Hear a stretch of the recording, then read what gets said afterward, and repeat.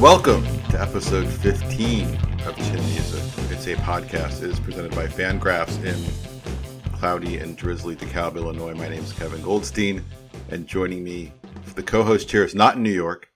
It's on the West Coast. He was with us he's a record holder. He's the co-host for the longest episode in Chin Music history. He's in San Francisco. He did the fantastic season preview with me, and he is the great of Fangraphs, Ben Clemens. Ben, how are you? I'm good, and it is sunny and like 63 in San Francisco, so lovely. Same as always. It's great. That's great. It's been amazing here. It's been like 70s and 80s, but now it's Illinois, and spring can be a roller coaster. Now it's going to be like in the 40s and rainy for a couple days. That'll be 95 next week. Yeah. Yeah, exactly. We're gonna talk baseball. Our special guest this episode. So booking guests is hard, folks. I'm not going to lie to you.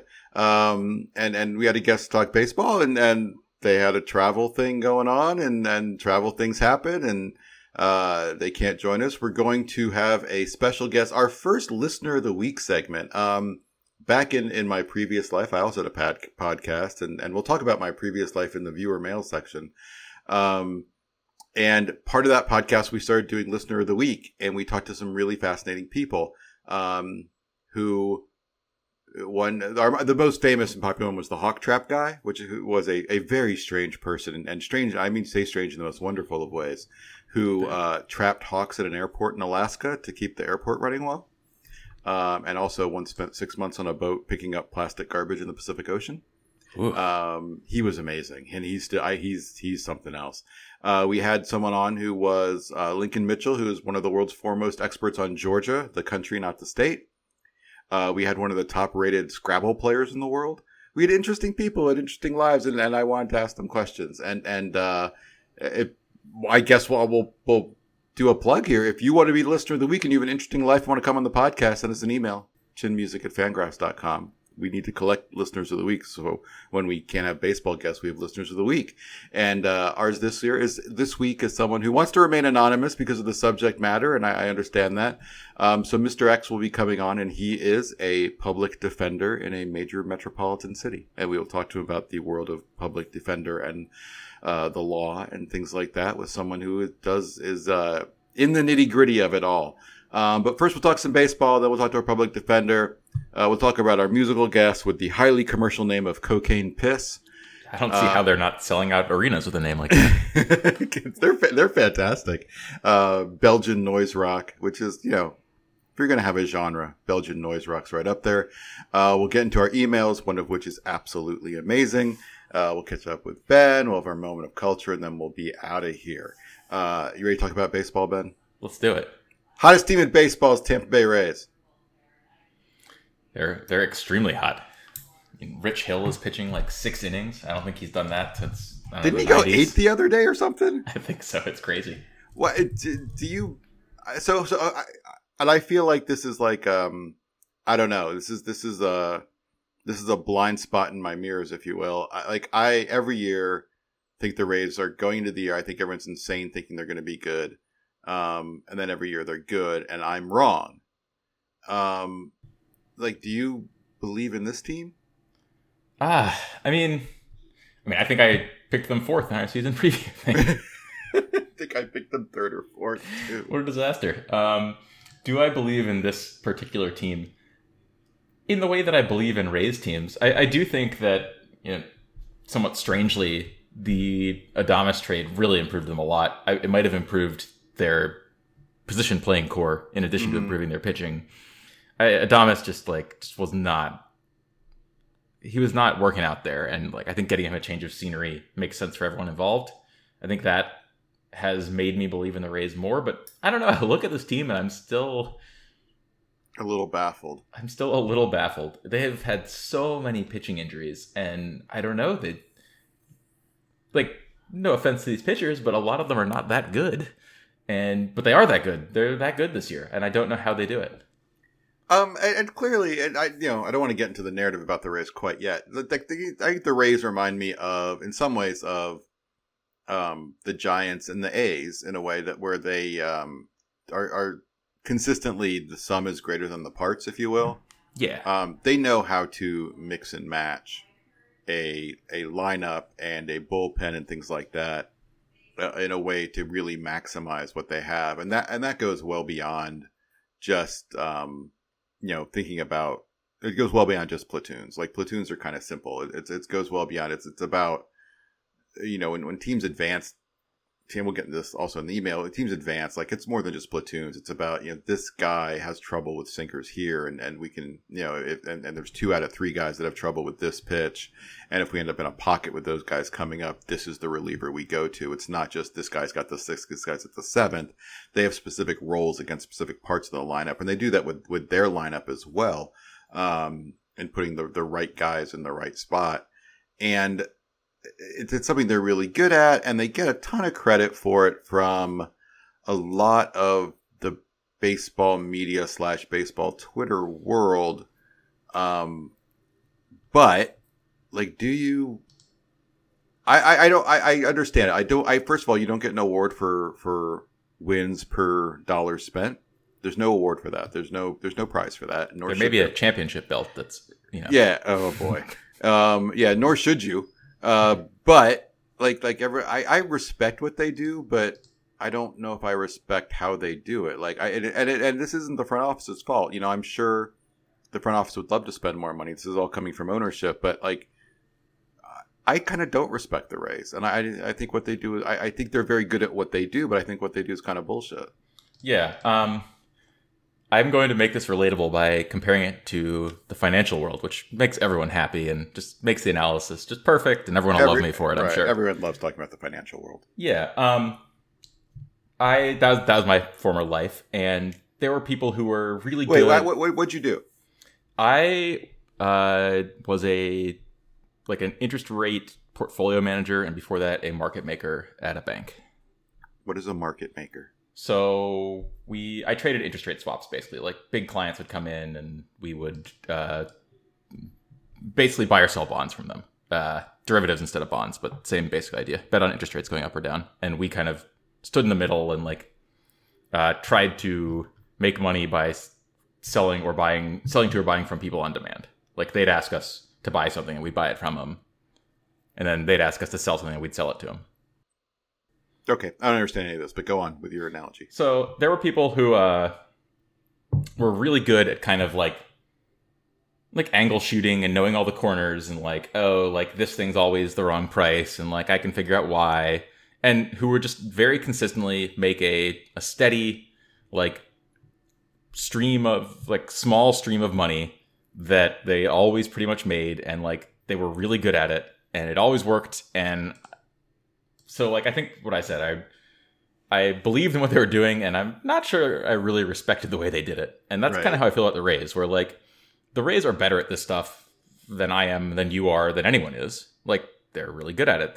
They're fantastic at it. They know the angles, and they develop new angles, and they work them, and it works. And a lot of their angles, though, I just, I don't care about. I am aware that it's a good angle to basically keep everyone down past the Super 2 deadline and trade your guys before they hit ARB. And if you really want to win the dollar per war belt, which they have to because of their ownership, like you said, you have to do the things the Rays do. I get that. They're not doing that because they think it's fun.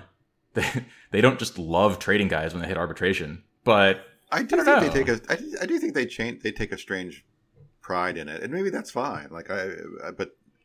I do think I think they wish they had $20 more million to spend. Yeah, I just I believe that it works, and like you said, they're doing smart stuff that I can't even after seeing what they do, I can't reverse engineer it. They're good at it, but I don't know. Like, I don't want that to be a successful strategy in baseball. I think baseball has screwed up to make that an acceptable strategy. Yeah, no, I agree with you, and I hope, I don't know how optimistic I am, but I still kind of believe that the next CBA will be focused on competitive balance in a way, and more importantly, kind of incentivizing teams to put their best product on the field, which the Rays do. Like, I think they're going to be trying to raise the bottom bar, which is what the Rays in terms of how you do this kind of thing. Yeah. But we'll see. Like, I think the East is kind of, I don't know, you could argue the National League West too, but like the East has the potential to be like a really fun division all year now, in the sense that the Rays are good. Let's just admit it. The Yankees are good. The Red Sox are kind of good. And the Blue Jays are kind of good. And this could go all year. I think the Red Sox are like actually pretty good. And the difference is now is that the Yankees have money. The Red Sox have money. The Blue Jays have money. They all have things they could do in July, while the Rays are going to, if they do anything in the deadline, is whatever they do, it's going to be severely limited by their financial status. Well, on one hand, yes. On the other hand, they might have the best addition to the Major League team that anyone can make. In Wander, if they actually do it. Right. Now, they might want to get them below next year's Super 2 deadline, which would be, I mean, honestly, outrageous. Or not Super 2 deadline, but get him, keep him down 15 days next year or whatever. That would be, I don't know, like, it seems kind of silly. They're going to have a new CBA in this offseason, but I wonder if something like that would actually start to turn people against the Rays, if they actually did that to Wander. Yeah. I mean, I'll believe it when I see it, because they've done a lot of things that I thought would turn people against them, but they've been less just like absolutely egregious about playing time manipulation than, say, the Cubs. So, like, the Chris Bryant thing is just, I think that turned everyone against the Cubs so early that it was just always going to be a bad taste in people's mouths.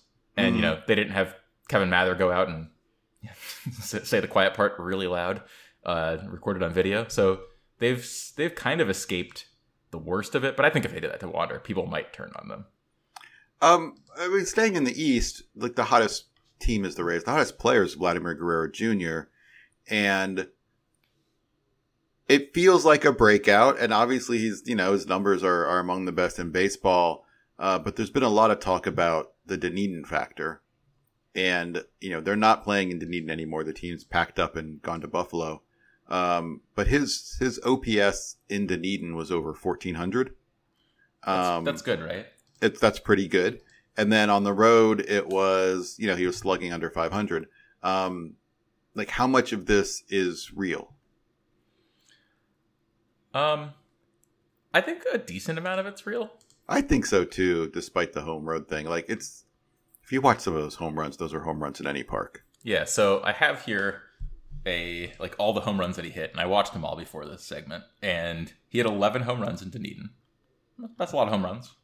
It's a small park. Yeah. It plays small, and he obliterated these balls. Right. Like, I'm looking down here, and there's a 461, a 465, a 436, 444. Like, where are those not home runs?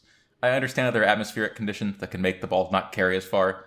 There's no way you can tell me that if he hits the ball 461 feet, you're going to be like, oh no, if we moved that to a regular park, it wouldn't be a home run. Yes, right. It would. He had a ball that was, I believe it was 117.29 in terms of X velocity and launch angle. And that's going out anywhere. It's just, maybe it just happened at home and he was comfortable at home, or it's just like, that's a roll of the dice thing. Yeah. His numbers on the road are actually not bad either. No, they're not bad. It's just at home they're completely insane. He's walking 13% of the time, striking out 14% of the time on the road. That's like, you don't have to be that good at the other stuff.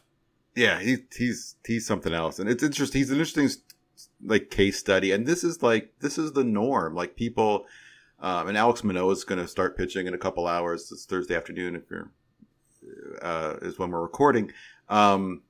Like, this is the norm, like, even for elite prospects to come up and take some time to become what you think they're going to become. And, it took some time for him to become what he's going to become and adjust to major league pitching, but it looks like he's done it. And this is kind of real, because the underlying numbers below the baseball card numbers are highly supportive that crazy things are happening with Vlad Guerrero. Yeah, like I don't think he's going to keep hitting home runs at home. 50% of his fly balls became home runs, and like, okay, fine, fine, probably that won't keep happening. Right. But his everything looks good. Like if you just saw his road stats, you'd be like, oh yeah, this guy's awesome. Like he's mashing, and you can't just ignore the home stats. Like he still put them up. He's walking like 17% of the time at home and striking out a lot less. Like he's hitting a lot of line drives for doubles, and that's not a park effect. You know, if you smash a line drive in the gap, it's a double. I just think he's just like, he looks pretty real. He's not going to put up the numbers that he put up in Dunedin everywhere, but I mean, he's probably going to put up like top of the AL hitting numbers, top of the majors hitting numbers. It looks pretty real. You said you used to work in finance, and I want to talk about. I guess this is a money issue at its core, because the reason this is happening is because of money, and you can make money doing this. But I'm very confused about something, and you're going to try to help me with this. Ooh. There are a lot of people who in this world who I really like, and I like them as people, and I think that in general my worldview aligns with them, and they are frequently outraged and really angry and really upset about the infiltration, if you will, of gambling coverage in the baseball media world, and we've all seen it. We've all you now see the betting lines on the score ticker on the bottom of the screen. Maybe I'm daft, but I was really surprised. I had the network on the other day, and all of a sudden they went to this betting segment with these two really annoying gentlemen who were discussing like the plays of the day and the lines, and this is what I'm playing, and this is what I'm playing, and thanks, we're the guys from betbaseball.com or something. I don't remember what it was. Very original name, guys. Yeah, they had the most annoying of energy, and and we see it all the time now, and people talk about over-unders and lines, and I'm saying this as someone who has bet on sports once in my life. I bet on a college basketball game that I knew nothing about because I was in Las Vegas and a friend told me to. That's the only time I've ever bet on a sporting event, and so it's not something that's part of my life. And these people are getting super upset about this stuff, and I look at it and I just kind of go, and I just don't care. Like I'm not mad or unmad about it. I just kind of don't care. Yeah. And like if you want, and I tweeted something about this, and people were like, "Oh, we were mad about how it's just this constant part of the coverage." And I'm like, I don't know. Maybe first of all, maybe it's me because I don't watch a lot of non-game coverage, if you will. I just watch the games. I don't remember the last time I watched a pregame show. Yeah, I don't watch a lot of talking head stuff, and so I don't see that. And then and someone else got back to me and said, I had a gambling addiction problem, and this stuff's insidious, and I get that. I'm also still, I think gambling should be legal. I'm a person in general who thinks all vices should be legal, and so I don't understand where the outrage comes from. And I know people talk, well, this could potentially lead to cheating, and baseball's focused on the wrong things. They're going to be focused on the money. And I understand, I guess, the fact that, AP is going to have betting lines now. And the thought is that if the media's in cahoots with the gambling world, they won't, be critical or anything like that. If something happens, and that if something happens, I always kind of go back to, like, there's plenty of things happening to get mad about. You're getting mad about something that hasn't happened yet. I just don't have the room in my world for that. And we've also had, we live in a world, not a country, and legal sports gambling has been a huge part of Europe for decades. I was thinking this is going to go somewhere different after you said we live in a world. Yeah, we live in a world. And I don't. Do you understand the outrage here? Because I'll be honest with you. I get the points even, and I'm still just kind of whatever. I'm not worked up. Just like on a scale from 0 to 10, I'm like a 0.3 as far as how worked up about it is. I don't pay attention to it, and it doesn't bother me. Yeah, I guess I'll do my full disclosure as well. Like, I definitely don't bet on zero games. I don't really bet on baseball very much because I don't know, like, that's work. And it's like betting is like fun recreationally, but I don't really want to do work when I'm not at work. It just feels like it stacks up if I do that. But you do occasionally gamble on other sports. Yeah. In a legal way, or have you done the bookie thing in the past? I'm trying to think. In the past, yes, but basically I just bet with like one of my friends, and we'll bet on like, I'm a Packers fan. He's I guess theoretically he's a Jets fan, but he'll pick some other team for the year, and we'll like bet on which team wins more games. Right. Yeah, and like, come on, I've been in a bunch of NCAA tournament pools and everything. Like, I think sports gambling is pretty reasonable, and I definitely think it should be legal. I understand some of the feeling around how weird it is that baseball is pushing it so hard, and like, I do think that you can say that's unsavory, right? Like, it is a thing that people struggle with, and there are people who have gambling addictions, and when the league and teams are really pushing gambling, that feels weird. Like, maybe you don't want to do this for like the 10-year-old kids who are watching your pregame shows. I'm not sure. I have no clue if there's some kind of age-related component to like gambling addiction. I mean, I would feel kind of the same way if they were, like touting weed stocks or something in the pregame show. I'd be like, well, that's weird. Right. Like, I'm fine with those stocks being legal, but I don't really know that you need to bring in, weedstockbets.com guys to talk about it. Like, I think to the extent that there's a valid, dislike with this, it's either you just don't think gambling should be legal, and then, okay, I disagree with you. Or you feel weird about the way that it's being commercialized by the league. And I don't know, like, I'm probably the wrong person to ask about that, but I would find it very weird if announcers started referencing the lines during games. It would definitely take me out of the action a little bit. Have you seen that at all? Like during games, people talking about, there's it's a 2-run triple for Akil Badu, and with that, we're now over the over/under. We got 11 total runs. I haven't seen anything like that. He hit his total bases line, right? Like the Al Michaels style. I know he will soft mention point spreads when some team kicks a meaningless field goal at the end of a game. Oh, okay. I've never seen it in baseball. I feel like if it happened, I'd notice it and it would feel weird. Baseball seems to have more of a anti-gambling worldview than other sports. I mean, I guess kind of because of the Black Sox. You got 1919, you got Pete Rose. Yeah, exactly. And yeah, I find it hard to be that outraged about it. I just don't think it's a bad thing to be legal.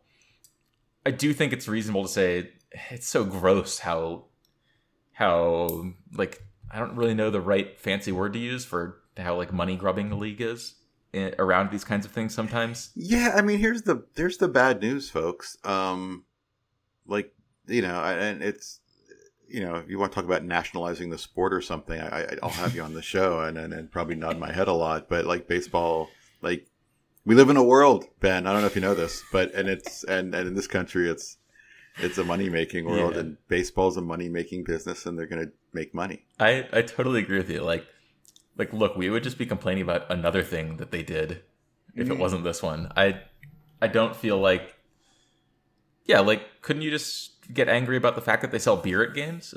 I think, and that's the thing. Like, it's just very strange to me. I don't understand it. And I don't understand the outrage, and I feel bad, and I feel like I'm wrong. I feel like I'm sitting there going, what am I not getting? And you're not helping at all, Ben, by the way. What am I missing here? And people try to play to me, and I go, yeah, I guess, but like, even that's not moving the needle a ton for me. Yeah. I think that I just feel like the American, like some people in America, but certainly not all, have a miscalibrated sense of like how insidious gambling is.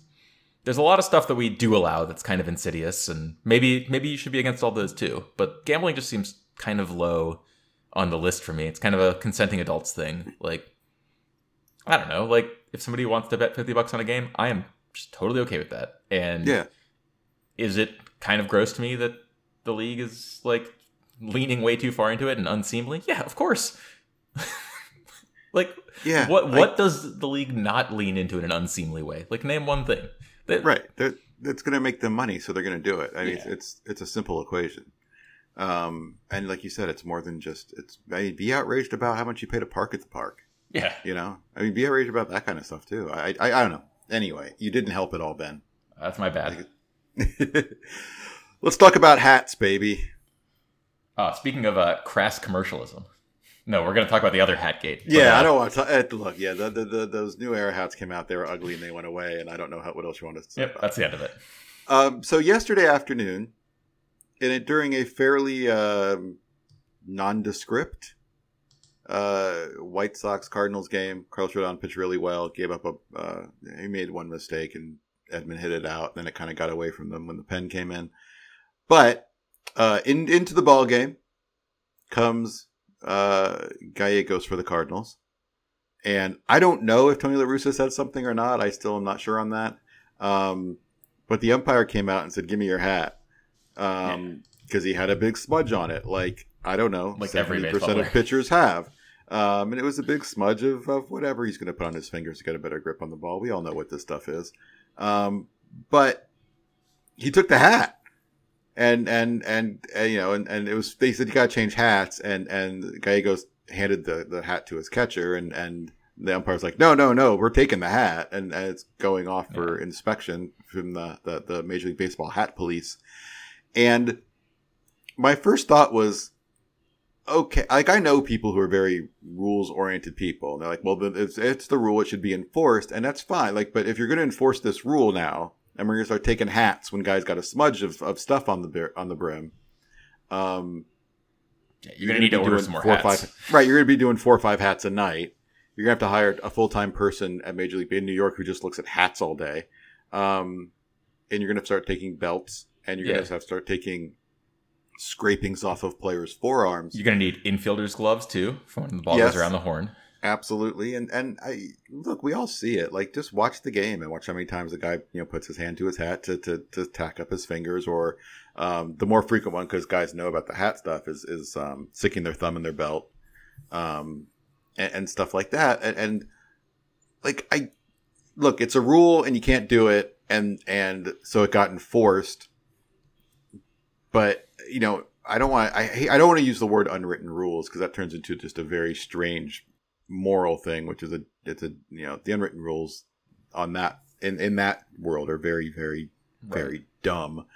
But like, this is one of those things where I guess the best way to put it is just for literally decades now, it has been decriminalized. And now all of a sudden this is happening. Is this just, my first thought was, did teams get a memo? Right? Which happens. Like, did teams get a memo, from Major League Baseball saying, hey, here's memo of the day. They happen all the time. And this one's, hey, we're going to start cutting down on this. Was this, just Joe West being Joe West? Was this, the umpires deciding to enforce it once with the hope that it'll help? They're not going to do it again, but like, it'll be in people's mind now. I don't have a question here. I need a question. Where are you? So, like, I'm a Cardinals fan, but I don't think I'm biased on this one at all. Gallegos doesn't seem like a bad offender of this. Like, as stains on hats go, and as, like, frequent going to everything goes, he's, like, middle of the road, maybe below the middle of the road. Mm-hmm. You can see his spin rate data from yesterday after they took his hat, and his spin was down, like, 25 to 30 RPM. And that may sound like a lot, but it's really not. Pitches. It's not. I mean, you're talking about things measured in the thousands. Yeah, pitchers get from the mound to the plate in like under a second, and 30 RPM is 30 revolutions in a minute. So it takes 2 seconds to make a revolution. So it's less than half of a spin of the ball. It's like literally nothing. If you look at some of the articles that The Athletic did on how much like Pelican grip and all that kind of random like actual really high grip stuff adds, it's in the 300, 400, 500 range. Right. So, probably, almost definitely, he at least had some sunscreen and rosin on there, right? Like, he had a smudge of stuff. Yeah, minimum. Whatever the stuff he prefers. But I can, without being in a Major League clubhouse, I don't need to be, I can flat guarantee you that he's nowhere near the worst offender. I think close. Mike Schilt's rant was pretty much perfect, that like, I'm sorry, but if you're letting Trevor Bauer pitch, like, and you don't just take his glove and his belt and his hat every time he pitches, like, what are we doing here? Like, the inconsistent enforcement is, I think, worse than no enforcement. Because... So is the answer no enforcement or full enforcement? So I would argue that they should like just make rosin and sunscreen and perhaps pine tar legal, and then crack down really hard, like real suspensions on like your various chemical concoctions that you do. I know that's hard to do. It's really hard to do. And we've mentioned this before on the show, but like, I mean, Major League Baseball has tried to, for a while, produce a baseball that is pre-tacked. Yeah. Closer to Japan, I guess. Right. And at the same time, like, I think it's fine. You want to try that, but like at no point are pitchers going to be satisfied with it. Yeah. Yeah. Like I would lean closer to the no enforcement side, to be honest. I am too. Like this is where it is. And like, you know, people like, well, this is part of the reason pitchers are dominating hitters right now. And it's really not all of it. It's maybe a small part of it, but like, I don't know what else you do here. I don't think it makes for an entertaining game, when we're pulling 4 hats off the field a day. Yeah. I mean, I wouldn't mind if they do some kind of like random checks, not of pulling hats off the field, but taking balls that have been pitched like out of the game, sending them to a lab. And if you've got some like super weird exotic nonsense on there, then we have a talk. And if it's got some sunscreen and pine tar and rosin, then whatever. Like this stuff does stick to the ball, right? It doesn't go away in one pitch. You can take a ball out that someone's used and doctored up and tell if there's something on it, kind of. I mean, Eric may get mad at me for saying this, and so maybe you have to take this out of the podcast. I don't know. But you remember when Bauer's spin rate jumped? Yes. Like September of 19. Mm-hmm. One of his starts was in Arizona. He was pitching against the Diamondbacks. And Eric was taking some high speed. Because I think Greinke was pitching on the Diamondbacks. Maybe he had been traded. I don't remember who was pitching on the Diamondbacks. Yeah. But he was there taking some high speed. And you could just see the stuff on the ball. Yeah. Like you could just see it. It was just visible. And yeah, it's not. It was like the game when his spin rate just jumped 300 RPM in like out of nowhere after he'd been a consistent level for, 4 years. Then one game, he's just like, oh look, I suddenly learned a thing that I've been on the record saying is unlearnable. So like, right. I think there's some level where you can go too far. Like there's a real difference between like stuff that gets you a little bit of a grip and like going absolutely nuts manufacturing some concoction in a lab. I don't think we want baseball teams, like you don't want to totally decriminalize it to where teams can just be like literally having their own pitching lab to cook up the best stuff using physicists and everything. That sounds terrible to me. I don't think I'm in for that. But oh man, like don't take somebody's hat off.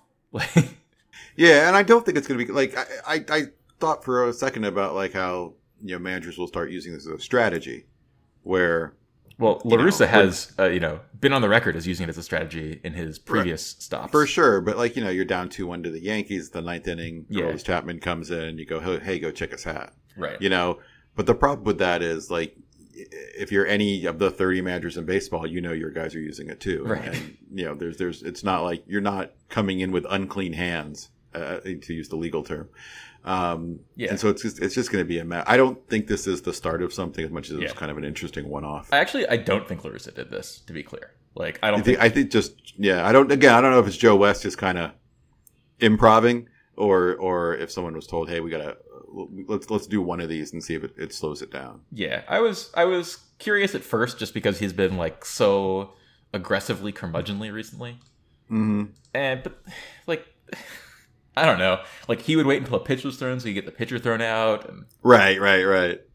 yeah, I don't know why Joe West decided to do it. Or I guess he said the second base umpire saw it first.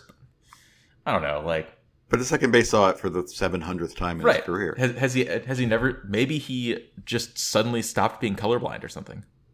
He finally started looking at hats. Yeah. He was thinking about hats because the new era ones. He was thinking about what hats look like now, and he looked at that guy's hat and he went, "Hey, there's something on that guy's hat." He's like, "Oh, I wonder if the Cardinals have area codes on their hats today."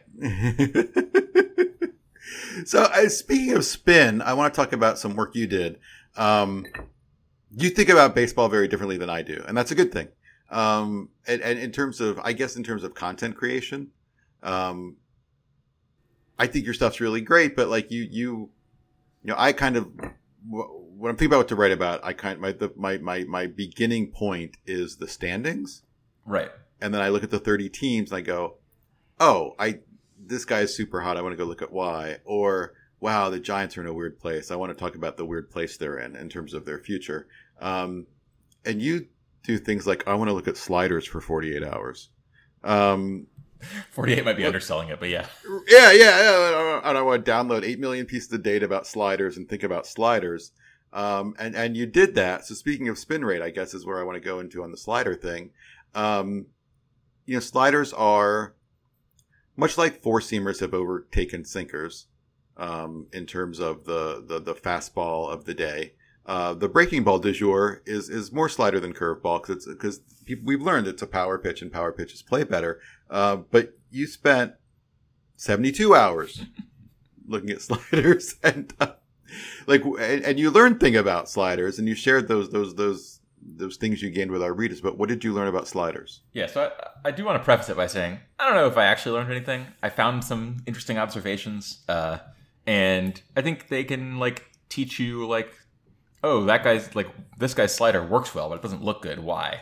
I don't know if it's uncovering any deeper truths or anything, but I do think it's interesting because I kind of come to I didn't play baseball very long when I was a kid. I stopped in Little League, and I hit a slider off a pitching machine once, and it was really hard to hit. But I don't really exactly understand, what makes a pitch tick in a way that if you played through college or something, you would get better. I was just very interested by what makes sliders work, and it felt to me like sliders that were in the zone were playing better than I expected. The batters just either take or miss them quite a bit, and so I thought, I wonder if there's something to that. And I don't know if there actually is something to it, but a few findings that I thought were interesting were if you throw one of the really, really frisbee-ish sliders, Chaz Rowe is the ultimate version of this, but lots of guys throw these, right? That are more left-right than sweepy. Yeah, they're sweepy. They're probably a little less cuttery, not quite as power of a pitch, though still a power pitch. Slow sweeping slider. Yeah, the ones that manage to get a lot of horizontal break, that run into opposite-handed hitters, run away from same-handed hitters, do much better when you can keep them in the zone. And I think the basic reason for that is if you start a pitch with that much hook on it in a place where it's going to leave the zone, batters just don't swing. It's clear early that it's not going to be a strike. Yeah, because it just has a ton of movement to it, and it's breaking like crazy, and I think that just makes it easier for the batters to stay off it. It starts in a position where it doesn't look like it's going to be a strike. So when you have pitches like that, it seems like attacking the zone works a lot better with them. When you have either if you happen to back a slider up, or if you just throw one of the ones that are closer to a cutter, a little bit less movement, more of a power pitch, those do a lot better on the fringes. And even if you miss a little bit, I was interested in that finding because I'd kind of think that if you don't have much movement and you throw it up low, that sometimes people just won't swing because it doesn't have that much movement. It just starts low. But it seems like something about those pitches, and this could definitely be a selection issue, works a little bit better than the ones that are really bendy. And some of that is probably just that the ones that are really bendy and miss the zone are often just bounced or completely wild. Right. I did we did a lot of work on slider stuff when I was with the Astros, and actually, the two findings I got were one that matches yours, which is these big sweepers are very effective pitches. Yeah, these big horizontal sweepers, which have also kind of fallen out of favor with some, are actually very effective pitches. The other thing that was kind of that was more interesting to me because it maybe goes against some common thinking or some things, is just that you can throw what I always call a velo-driven slider, and so if you throw an 88-mile-an-hour slider and it is I'm going to throw a new term, is a rifle spin slider. Yeah, I got you. So it's like football spin almost, like football spins or rifle spin slider. Yeah, and so it doesn't really move that much. It's not a huge breaker, but it's 88. That's actually a more effective pitch than a 84-mile-an-hour slider with respectable movement and spin. The velocity on a slider plays a very large role in its effectiveness if you're not throwing these massive sweepers, these Sergio Romo sweepers, that velocity can drive the success of the pitch as much, if not more, than movement at times. Yeah. Another thing that I thought was interesting and actually kind of in that vein is if you look at velocity differential, there's less there than you'd think, I'd say. The one thing that does look not great is if you're throwing that 88 mile an hour slider and your fastball's like 91 right, or 92, like if you don't have much velocity differential and you don't have much movement, I think that's maybe not great. Right, that's more of a problem. Yeah, so what I was doing was like bucketing it out by both differential and then like movement. So if you have something that's like within 7 miles an hour of your fastball and it doesn't move much, like it has less than 2 inches of horizontal break, that's not a good pitch. Right. But if you can slow it down a little bit, if you have like a 7 or 8 mile an hour differential, even if you don't have a lot of movement and it's fast, that's still fine because like it's timing them. It's messing up their timing as much as anything, right?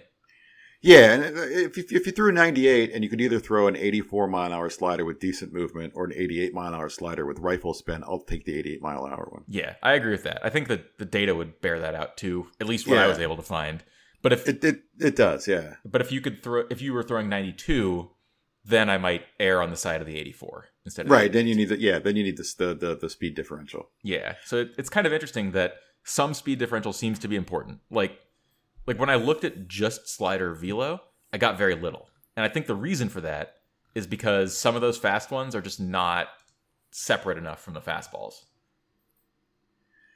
And yeah, I always thought it was, I never got conclusions and maybe we didn't put enough work into it, but I always thought it was kind of the great next step and I've said this a lot, but like in terms of data and technology and understanding, pitching's way ahead of hitting. Which is one of the reasons we're seeing what we're seeing with offense right now. It's way easier to kind of maximize and make pitchers better than hitters better. But I always thought one of the great, and I know a lot of teams have put work into this. I'm not sure how good their conclusions are or not, but was to kind of get away from, and this kind of goes to what you're speaking about, to get away from judging pitches in a vacuum. Right. Where this is a great fastball, this is a great slider, this is an average changeup. And being able to figure out a way to more accurately measure how parts of an arsenal can play up or down because of what else the pitcher can throw. Kind of the term I always used was arsenal dependency. Right. So this slider is better for this guy because he has 98 in his back pocket as opposed to 93.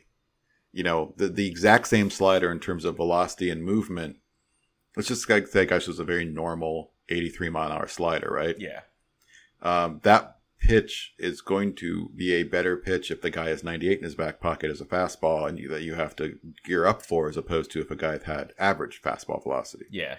Even though it's the exact same pitch, it's a better slider because of what else he has. And that kind of pitch dependency, I think, is something that is still, I think there's still a lot of research to be done there. But I do think it's kind of an untapped area as far as helping pitchers get better. Yeah, I agree with that. I think that's very hard to research for us. I think it's hard. Idiots. I think it's hard for the private side idiots too. Fair enough, but there's definitely something there. And one thing that I remember looking at with Ross Stripling, it's kind of similar to arsenal dependency. And I mean, I don't even know if it ended up working out for him, but he basically started pairing his curveball off better against his fastball. Like getting their axes to mirror more and like making the movement look a little bit better and making the delivery making the motion in his hand look a little bit better.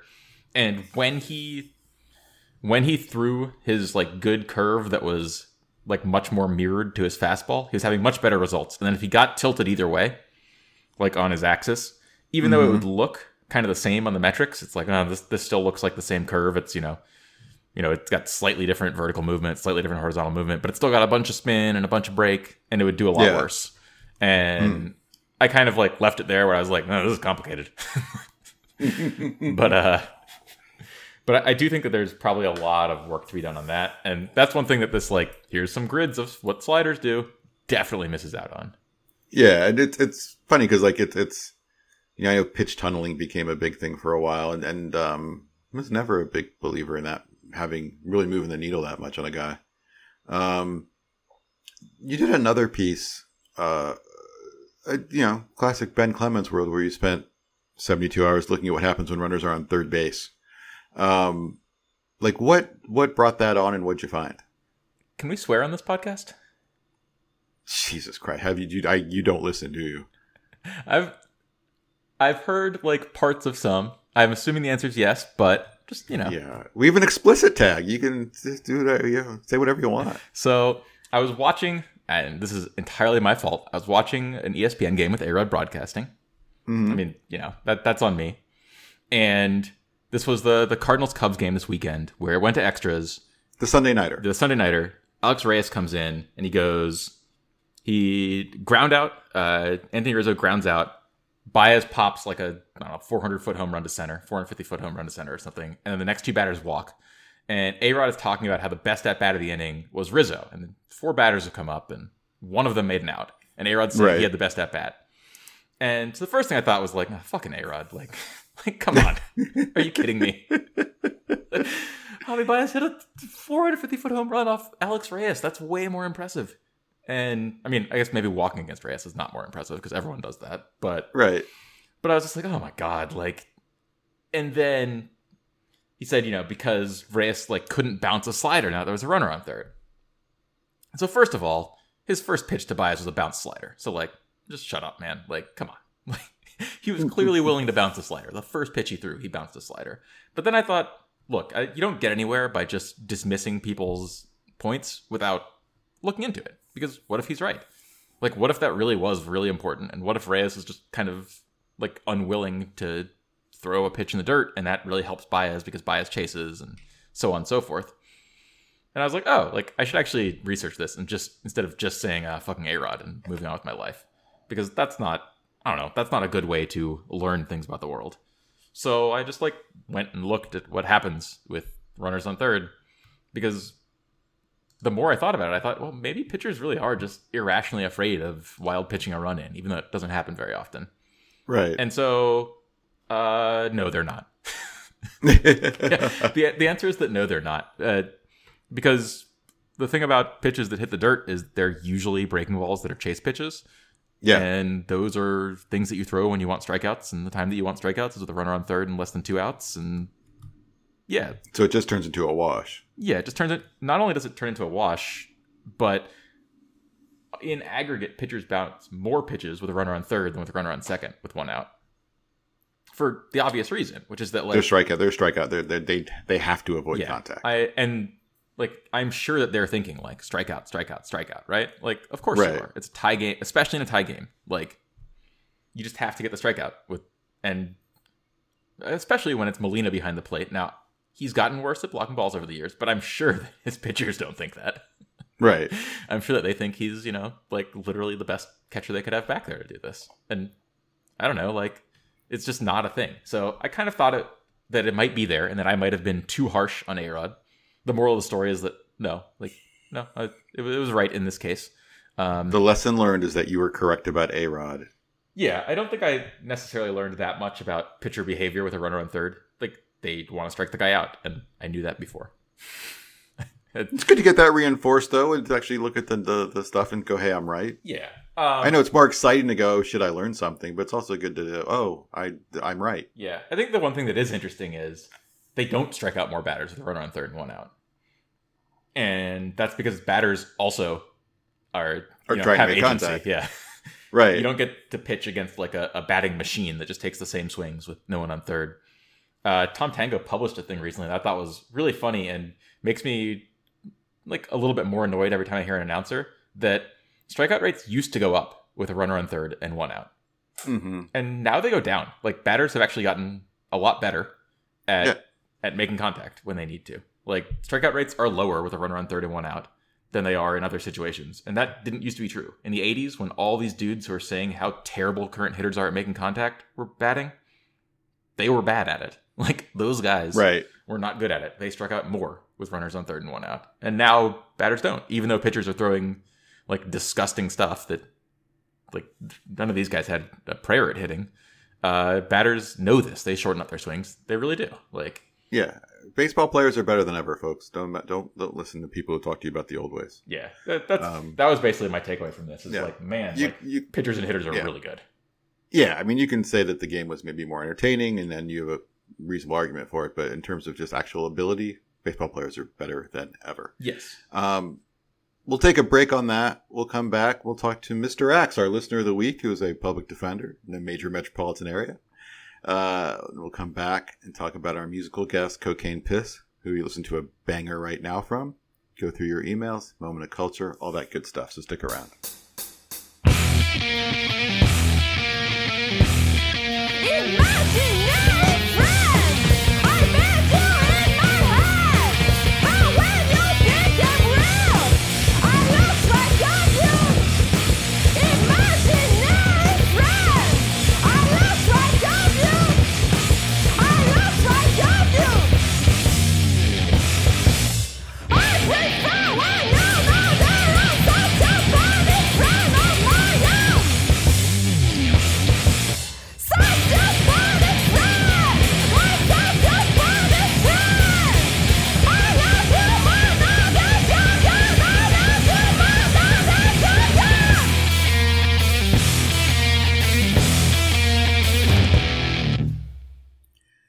Welcome back to the podcast. Special guest time. It's our first Listener of the Week segment for what I hope will be a number of Listener of the Week segments on this show. If you have lived a peppered enough existence in your life, you have dealt with police officers, and at some point they may have said to you, you have the right to an attorney. If you cannot afford an attorney, one will be appointed for you. If you haven't had a policeman say that to you, you've certainly heard it on various television shows. Our Listener of the Week is one of those attorneys appointed for you. He has been a public defender in a major metropolitan area. We'll define that as one with major sports teams for nearly a decade. And so joining us from his luxurious accommodations in parts unknown, it's Mr. X. Mr. X, how are you? I'm great, Kevin. Thanks so much for having me. Thanks so much for coming on. This is a strange question, but how did you become a public defender? First of all, I'm going to assume you went to law school. You don't just apply for this job like on... on LinkedIn or something. No, unfortunately, yeah, you do have to go to law school, which was essentially the story there was I graduated undergrad in 2009, which I don't know if you guys remember was when the world economy collapsed. Mm-hmm. And I had a degree in literature and a degree in philosophy. So those weren't going to do you well in a good economy either, man.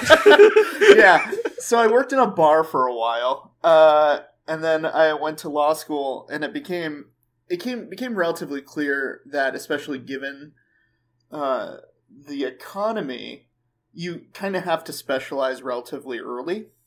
And I just happened to go to a law school that had like a really strong focus on public service. So I did a lot of that kind of work. When I was in law school, I had a fellowship with an innocence project. Nice. Worked, I did like a clinic that sort of taught you best practices in indigent defense. And so, yeah, it was just sort of it was the thing I applied everywhere. I applied nationwide. So, and I just ended up at the office I'm at. And so, by doing public work, was this what you wanted to do coming out of law school? You're like, I want to be a public defender? Yeah, no, absolutely. I knew that probably from the second, or gosh, I guess it was, the first semester. And so, I like people go from public defender onto other things. That's seen as like a stepping stone in general in the industry, correct? When you're going to ask when I'm going to become a real lawyer? No, I'm just asking, like, is this what you want to do? Like, you want to, is there a path from here? Or is like, no, I wanted to be a public defender and that's what I am. There are certainly people that are lifers, and it is as you can imagine, sort of an extraordinarily difficult thing to do for a long time. Yeah.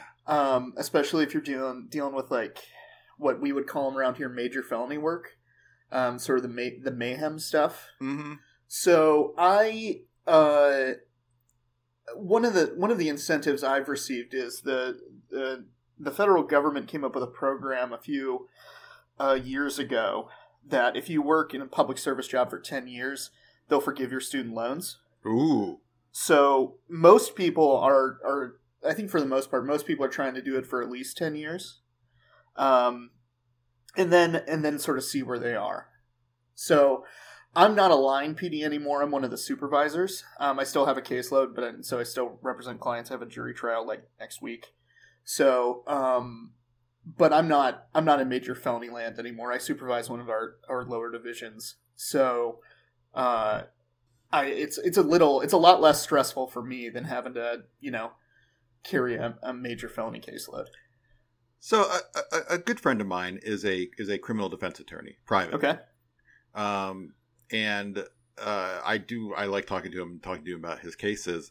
But he often says to me stuff like, yeah, we're never going to go to trial here. These guys they're so overworked. They have way too many cases. They just want this out of the way. They just want to be able to move the file from the inbox to the outbox because they're so overworked. Do you agree with that assessment?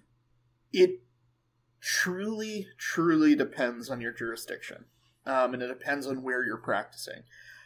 I'm in a extremely fortunate position given the scheme that we have in the way that our municipality and the state we practice in, sort of how they fund our public defender agency. We're overworked and we're not paid enough, but we're not in that. We're deluged, right? Especially as you advance within our agency, we have like a set number of cases we can be assigned per year. And if we go over that, we lose an amount of funding. And as you advance and sort of start handling even more serious cases, you can't take more than basically 100 major felony cases. So a year, which sounds like a lot, but some of those are like, that's like 2 or 3 murders and then, 2 or 3 big sex crimes and then like a lot of like, carrying a handgun for the second time. Right. So it's a lot less. It's a less of a time commitment. Wait, so who gets the overflow? Well, we honestly, we have to keep enough attorneys that the overflow, there isn't any. But some metropolitan areas do actually bring in private defense lawyers to handle overflow, right? Yeah. So my friend has taken on some cases like that. Yeah, and there's a lot of jurisdictions. So I practice in the Midwest, and I can speak specifically to like even Ohio. I know, is their agency, like I know, for just an example, the Cincinnati agency, or if you guys listen to the Serial podcast that was about the criminal justice system. Mm-hmm. Yeah. That's a pretty good example of like how public defense work works in Ohio. So it's mostly contract attorneys, which means private attorneys taking PD cases. They're either paid by the hour or they're paid by the case. And as you can imagine, that doesn't lead to the best outcomes for clients. Because then they do have an incentive to move cases, or they have an incentive to dither around on cases, depending on how they're paid. We don't have that incentive. We're all salaried, so we try to do what is called a client-centered representation, and we're one of the better offices in the country, I would say. So you said you oversee a group of public defenders. How many people are in that group? Well, okay. I am just roughly. Yeah. So I'm like the middle management. So I'm like, I have a boss above me and then another person I work with, and then below us are probably about 35 attorneys, roughly. So how do the cases get assigned? Like, I've been in a courtroom and, but like you have those days in the courtroom and you'll know exactly what I'm talking about. Well, like you just kind of show up and they just start ripping them out. And most of it's the stuff that happened last night. And then, you're just there maybe for a status, but, they start ripping them out and like, hey, you've been charged with this. How do you plead? Can you afford an attorney? Fine, one will be assigned to you. Does it just kind of like, well, you're up, Bob? And this one's yours, and next, okay, that one goes to Bob. Okay, this person needs an attorney. That one goes to Jane. Or is it more? Is there any sort of context? Like this guy has been charged with felony robbery. You handle those cases, Bob. You're the felony robbery guy, or is it just like it's your turn? again, it just depends on the scheme and depends on jurisdiction. I know that at the Louisville Public Defender Agency, I don't know if they do it like this anymore. They used to. The day you came in, the day you walked in the door, you could walk in and get a misdemeanor theft, or you could get a murder. We don't do it like that. Again, we have separate divisions that handle. So we have a misdemeanor division, we have a lower felony division, and we have a major felony division. Okay. And so if you're in the misdemeanor division, then yeah, it just basically, is it your turn to get a case? If we're appointed, that's your case, and you handle it. Same thing with lower felony. Major felony does get a little more specialized. So here's the scheme, basically the way we do it. You're assigned to a court or two. And then within that court, you are part of a general rotation of cases. So in major felony land, which is sort of the most important one, there will be a separate rotation between murder, sex crimes, and then just general other cases, and then specifically breakdowns between seriousness. So between, you can't get, so one guy can't get all the level 1 attempt murders or whatever. So that's the way they sort of try to keep it up and make it as clean as possible. Now there's some supervisors in those major felony courts that have like a half caseload, but they tend to get the more complicated and or difficult cases. So you mentioned this 100 case load, and I think 100 cases is a nice even number for my question here. Yeah. Of those 100 cases that you might get in this more nasty world, how many of those 100 cases will actually go to trial on in general?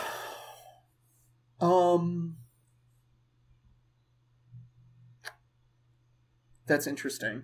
I would think somewhere between go to trial, which could be jury, bench, and I'll throw motions to suppress in there. I would probably say 10 to 20, maybe. And the rest will get plead out, plead out, or for one reason or another dropped. Yeah, they could be dismissed. So obviously you are working for the government. Yes. But your job is to defend people against the government's case against them. Yes. That's a weird dichotomy, no? No. Sorry. That's fine. That's why I want to know. Yeah. You can't allow any of this to play any role. Like this, the people paying your checks are nonetheless your opponents across the bench, right? No, kind of. I mean, well, okay. So let me put it this way. Yeah, like I work for my county technically, right? But the people trying to prosecute this person are getting paid by the same person paying you. Yeah, the taxpayers, I guess. But I don't think about it that way because I work for my clients, mm-hmm. right? And this is something that is sort of fundamental to the job, and the job doesn't work unless you can really understand it. Like, I don't work for the state. I don't work for really anybody except for them, as long as I'm not doing something that's going to put my law license in jeopardy. So when you're appointed to me, it's just like if you would hire me, right? Mm-hmm. I have a fiduciary interest in representing you and doing what's best for you in the case within, whatever rules I have to follow. What's your fiduciary interest? Well, I may not have said. Fiduciary might be the wrong word. You have a vested interest. I have a responsibility to zealously represent my clients and mm-hmm. and to not harm them in any way. So enact again in what their stated interest is. Now notice how I said their stated interest. Their stated interest may not always be what I believe their best interest is, but if they tell me they want to do something, I have a responsibility to do that. So my friend who's a criminal defense attorney, we talk frequently and we text a lot, and he's like, "Oh, I'm getting on a plane. I'm going to Mississippi for a case," and I'll go, "What's the case?" And he'll tell me, and I'll go, "Thank you. I'm not going to sleep for the next 3 days now." And when someone comes in who has done something ugly, has done a violent act against another person or something even more depraved, and the person is, you have no reason to believe this person did not do this. This is a bad person who did a very bad thing. It is still your responsibility to defend this person, and to provide them with the best defense you can.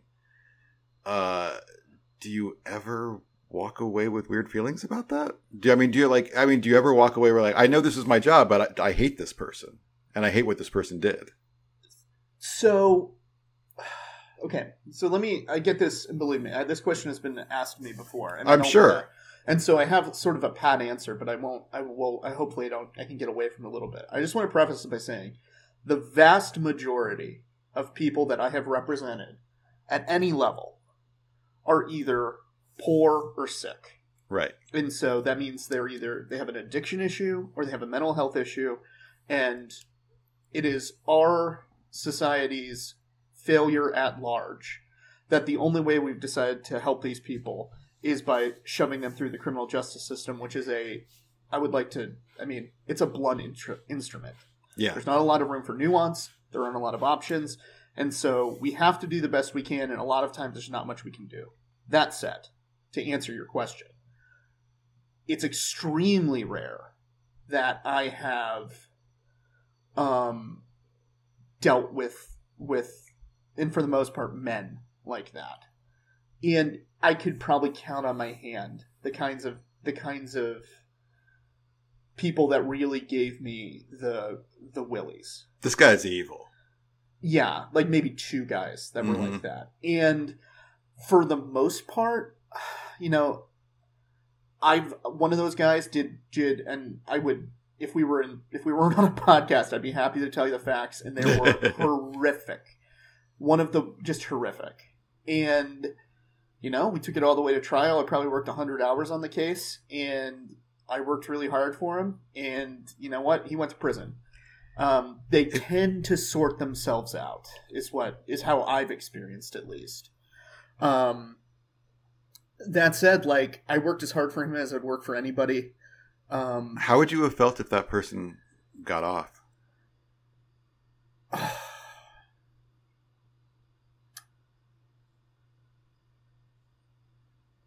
You did your job. Yeah, no, I mean, I wouldn't have felt, this sounds terrible, I wouldn't have felt bad. Yeah. Right?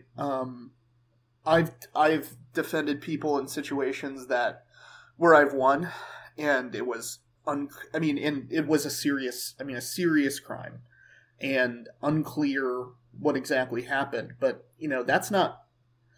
this is like part of it too. It's like, that's not something I can dwell on, right? Like, I'm there to. But you're not. But it's not dwell. It's not. This is a tough question. Like, is not dwelling on it just a defense mechanism, or is it just how you have to go about it if you want to have a somewhat normal life? I will say this: I have an extremely normal life, right? Like, outside of outside of work, I come home. I have like a cat. She's very nice. I have a loving wife. We have a very nice life, and I just try to work as hard as I can for my clients, and I try to do the best I can for them. And if I do the best I can for them, there's another party in the courtroom too, is the thing, right? And when it's working, and it's working at its best, it's two extremely prepared attorneys hashing it out. And usually it works out, at least at the higher levels. At the lower levels, it's kind of more of it's more fun because the stakes are so much lower. Yeah. You mentioned earlier that the term used was a blunt instrument. And there's obviously been a focus over the past 12 months, but obviously discussions longer going back than that about defunding the police and things like that. And I've seen situations where the obvious thing that's going to happen. This, I'll give you an exact problem. There was a person around here walking in the middle of the street who was clearly having a mental health issue. Sure. We all know it's going to happen, which is someone's going to call the police. That's not what has to happen. What has to happen is we need to have some sort of situation where you don't call 911, you call 611, and you get a social worker out to this person. Yes. Is there something that can happen in the real world, in reality, where we stop using this blunt instrument for all the wrong reasons? Like you said, you have a lot of people who are stuck in the system because they have mental health issues as opposed to them being bad people. Is there anything realistic we can do to change that blunt instrument from being used so widely? Well, do you want to completely change the way society works? Because that's part of it. God, so much. Okay. But I mean, I'm talking I think it's, look, I often wear my politics in my sleeve. I don't hide the fact I'm a leftist, but sure. In a realistic world, are there things that can happen? Are there realistic solutions? I mean, I think it's good to aim for that big picture stuff, but are there smaller steps that actually could get through whatever necessarily government process to be implemented that would help avoid this, things getting taken care of in an arena that should not have responsibility for those things? So I think the way to frame the conversation, to start at least, is by admitting that what the police do now, they're shitty at it, right? These guys they're doing too much stuff. They shouldn't be dealing with mental health crises all the time. They shouldn't be dealing with addiction. They shouldn't be driving around pulling people over for no reason, looking for drugs. So they're really good at some stuff. And if they had more research and time, or more time, and were reallocated their resources, they would probably be, solving a lot more murders. But that said, the first thing, if you made me, and I don't know if there's an incremental answer, but the first thing you could do, and I know Portland, Oregon has done this, is they've decriminalized narcotics. Start there. Stop treating addiction like a crime. Start treating it as a health crisis, which is what it is. The second thing you could do, potentially, is, and this would require an investment in healthcare that I'm not sure this country is interested in doing. Yeah. Because if you have sort of universal access to healthcare and it's well funded, you can find better places for people who are having mental health crises than the county. So these things don't happen in the first place where the cops have to deal with them. Yeah, because they shouldn't be. That, again, in my experience, I have met a lot of cops. A lot of them, as you can imagine, are real pieces of shit. But some of them are extremely good guys who just want to help people and find themselves in difficult positions because they don't have the tools. So it's you kind of, again, have to rethink the system from the ground up. And it involves sort of a structure that it just doesn't exist right now. Another thing that gets talked about a lot in terms of criminal justice reform is the prison system. For a quote-unquote first world country, we incarcerate like no other. And then, without getting into kind of the disgusting world of the private prison systems, are there changes that should be made there? Do you believe that there are, reforms that could be made in terms of sentencing, that are better than just, putting a guy in a concrete box for 3 years? That's above my head. I'll tell you, I don't know. It's probably, and you could probably find somebody who knows more about it than I do. I don't know. You talked about, the fact that only, let's say 10 to 15% of these major cases are actually going to go to trial where a judge or a jury makes the decision. and most of them are going to get worked out beforehand. Yeah. And talking to my friend again at the criminal defense, it's the same thing. Like very few of his cases go to trial. At some point, you reach some sort of agreement. I imagine it's always a difficult decision with your client to say, "Hey, I know you don't like this, but this is probably your best outcome." Like, how do those conversations go, and how do you convince someone who really wants to fight but probably isn't in the best position to fight because of the quality of their case that this is their best outcome? This is way better than what the most likely outcome is if we go to trial. As I frame it, almost always, I talk about it in terms of risk versus reward, right? If I can say, hey, I've got this plea for you, it's for a year probation. If you do some community service work, they'll terminate the probation. Versus if you take it to trial, you could be looking at 2 years probation, right? And this is the case against you. This is what we'd argue. And given my experience, this is what I would anticipate happening. And again, I kind of leave it up to them. Because it's not, again, is another cliche that we use all the time. I'm not the one doing the time, right? Mm-hmm. I'm going home at the end of the day, no matter what. Hopefully. Well, for the most part. So it's their decision, and all I can do is advise them, truly. That's where the counselor part of being a lawyer comes from, is I can just give them my best advice and let them decide. So this is, I guess, kind of similar to that, but how much, presumably you get to know a decent amount of the DAs, like how much does that identity, like, are there good DAs and bad DAs to do a case against, as it were? Oh, yeah. So the most prosecutors, the bad ones, can be grouped into, and I might get in trouble for saying this, but you know what? Fuck it. You're Mr. X. I'm Mr. X, from Parts Unknown. Are either lazy, incompetent, or stupid. One of the three. And those are the bad ones. The good ones are none of those things. The good ones are, thoughtful, competent, and smart. And those are the ones that usually you can work stuff out on. Trials are a lot easier. But you can deal with 2 out of 3 on any prosecutor. But if you have one that's all 3, and there's a few out there that exist, the worst people in the world. Just the worst.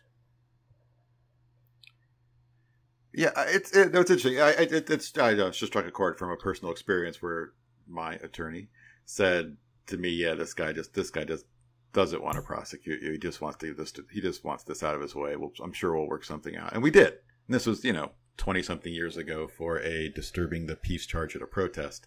Oh yeah. After the before we even had our first trial thing, he's like, "I already talked to this guy. He doesn't want to deal with this case. He doesn't want to prosecute. He just definitely. Yeah, we'll, sure. We'll work something out. We just want this over with." But so, in your world, I guess so you're 2 years away from having your student loan taken away, or being taken away for you because you've done your time, if you will, in public service. Your lips to God's ears. Yeah. What is is there a shortage of public defenders? Does everyone want to be a public defender? It's like, I imagine it's one of those jobs where like tons of people go to law school thinking they're going to make a hell of a lot more money than you're making right now. Does the pay keep people away, or are you well stocked with just decent human beings who have that public service interest? So the pay is a problem. Even for our agency, which again is better than most. It's just you can just make a bunch more money, and not have to deal with just sort of the secondary problems of having to talk to crazy people all the time, or having to go to the jail all the time, or getting yelled at all the time. And you can make more money and do something easier. So that's part of it. And then just like having a major felony caseload, even though it's not as bad as some of the horror stories you hear out there, it's just psychologically taxing. Mm-hmm. Right? It's just, again, mayhem. It's just dealing with the mayhem every day. And that's the same thing for the prosecutors too. really good prosecutors, they have a similar attrition rate. You just have everybody, for the most part. Some don't, but everybody sort of has an expiration date. And when it hits, you gotta go do something else. Do you have an expiration date in mind?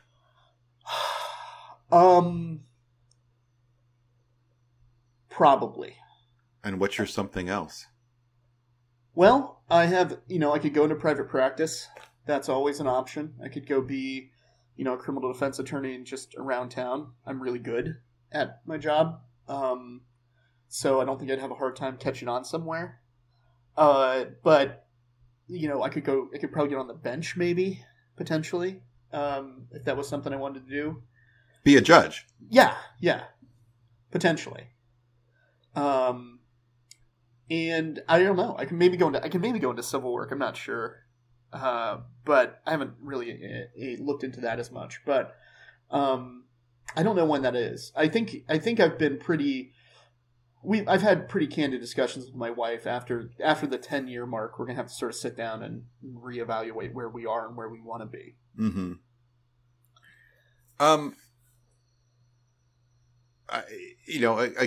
Again, just to continue back to my friend, like he just his core set of advice. Like, what's your advice to somebody who finds themselves in trouble with the law, kind of both immediately and long term?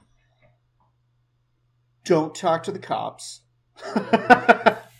There's nothing you can. If you're getting arrested, there's nothing you can say to get out of it.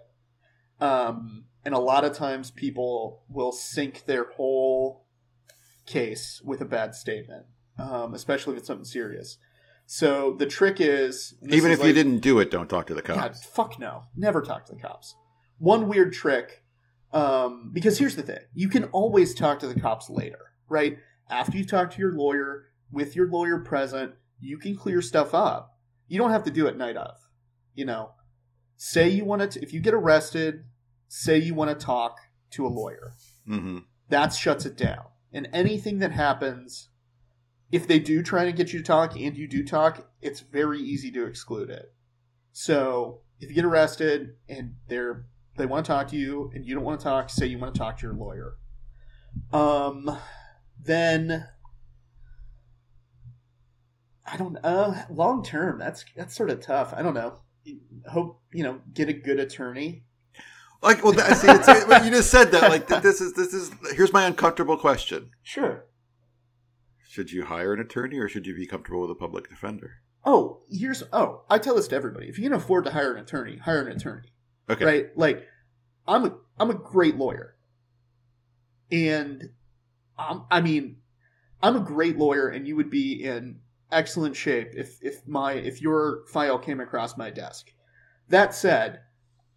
Just hiring an attorney, like, they've just got more time and they've got more resources, and like, you're gonna have, even if you have the best public defender experience, if you have a good criminal defense attorney, you're gonna get that anyway. And also, it's just gonna be like, the system's not built for that, right?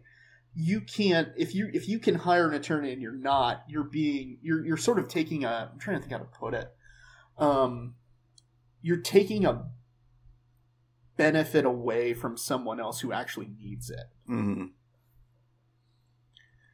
Well, Mr. X, I want to thank you for coming on and talking about the law. No, my pleasure. You're our first Listener of the Week, and what I hope will be a series of many more Listener of the Week segments. It was really fascinating to talk to you, and thanks for educating our audience. I would ask you if you have anything to plug or where people can follow you on Twitter, but we're not going to do that. We gave the game away. Yeah. I guess the best thing to simply say is keep up the good work, and thank you for doing it. Thank you. I'll plug this. If you get a jury summons, I think that the people who listen to this podcast are jurors I'd want. So show up for jury duty, people. I did, and then I had to ask out. Last time I got jury duty was like 2 years ago, and I went. I showed up, and the trial was going to happen in 5 days, and I kind of raised my hand. I said, "I'm flying to the Dominican Republic in 3 days." And the judge said, why? I said, to watch baseball players. And he said, isn't this more important? I said, no, it's for work. And he said, what are you, a scout or something? I said, yeah. And he said, I don't believe you. And I had to prove it to him. Why would you come up with such an outlandish story if you really just want it out? It was true, yeah. And he let me go. Well, there you go. That's great. But thanks again, Mr. X, and maybe we'll have you on again as our legal expert should we have the need. Yeah. You use Charles for civil stuff, but I can answer any of the criminal questions. Thanks again. All right, cheers.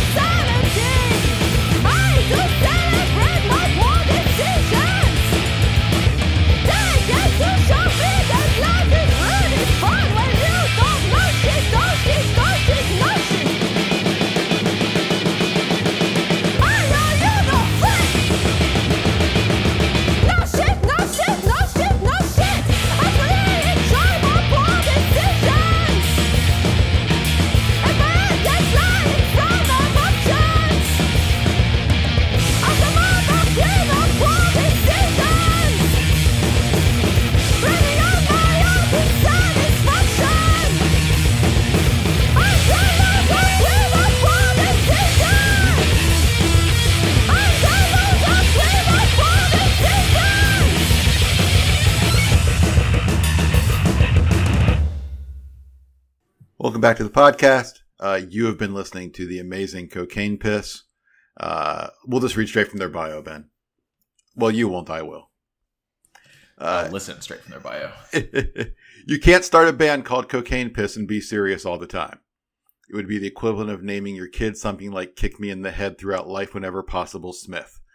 It's not exactly the best commercial boost to a new thing, but ever since coming into twisted existence in 2014 in the Belgian city of Liège, pretty much as a bad taste joke, Cocaine Piss never really had time to consider such fine details, like having a band name you can safely say in public, or just having any kind of plan for anything. They just revved the engine of the piss rocket, watched it launch, and before they knew it, it was flying sky high.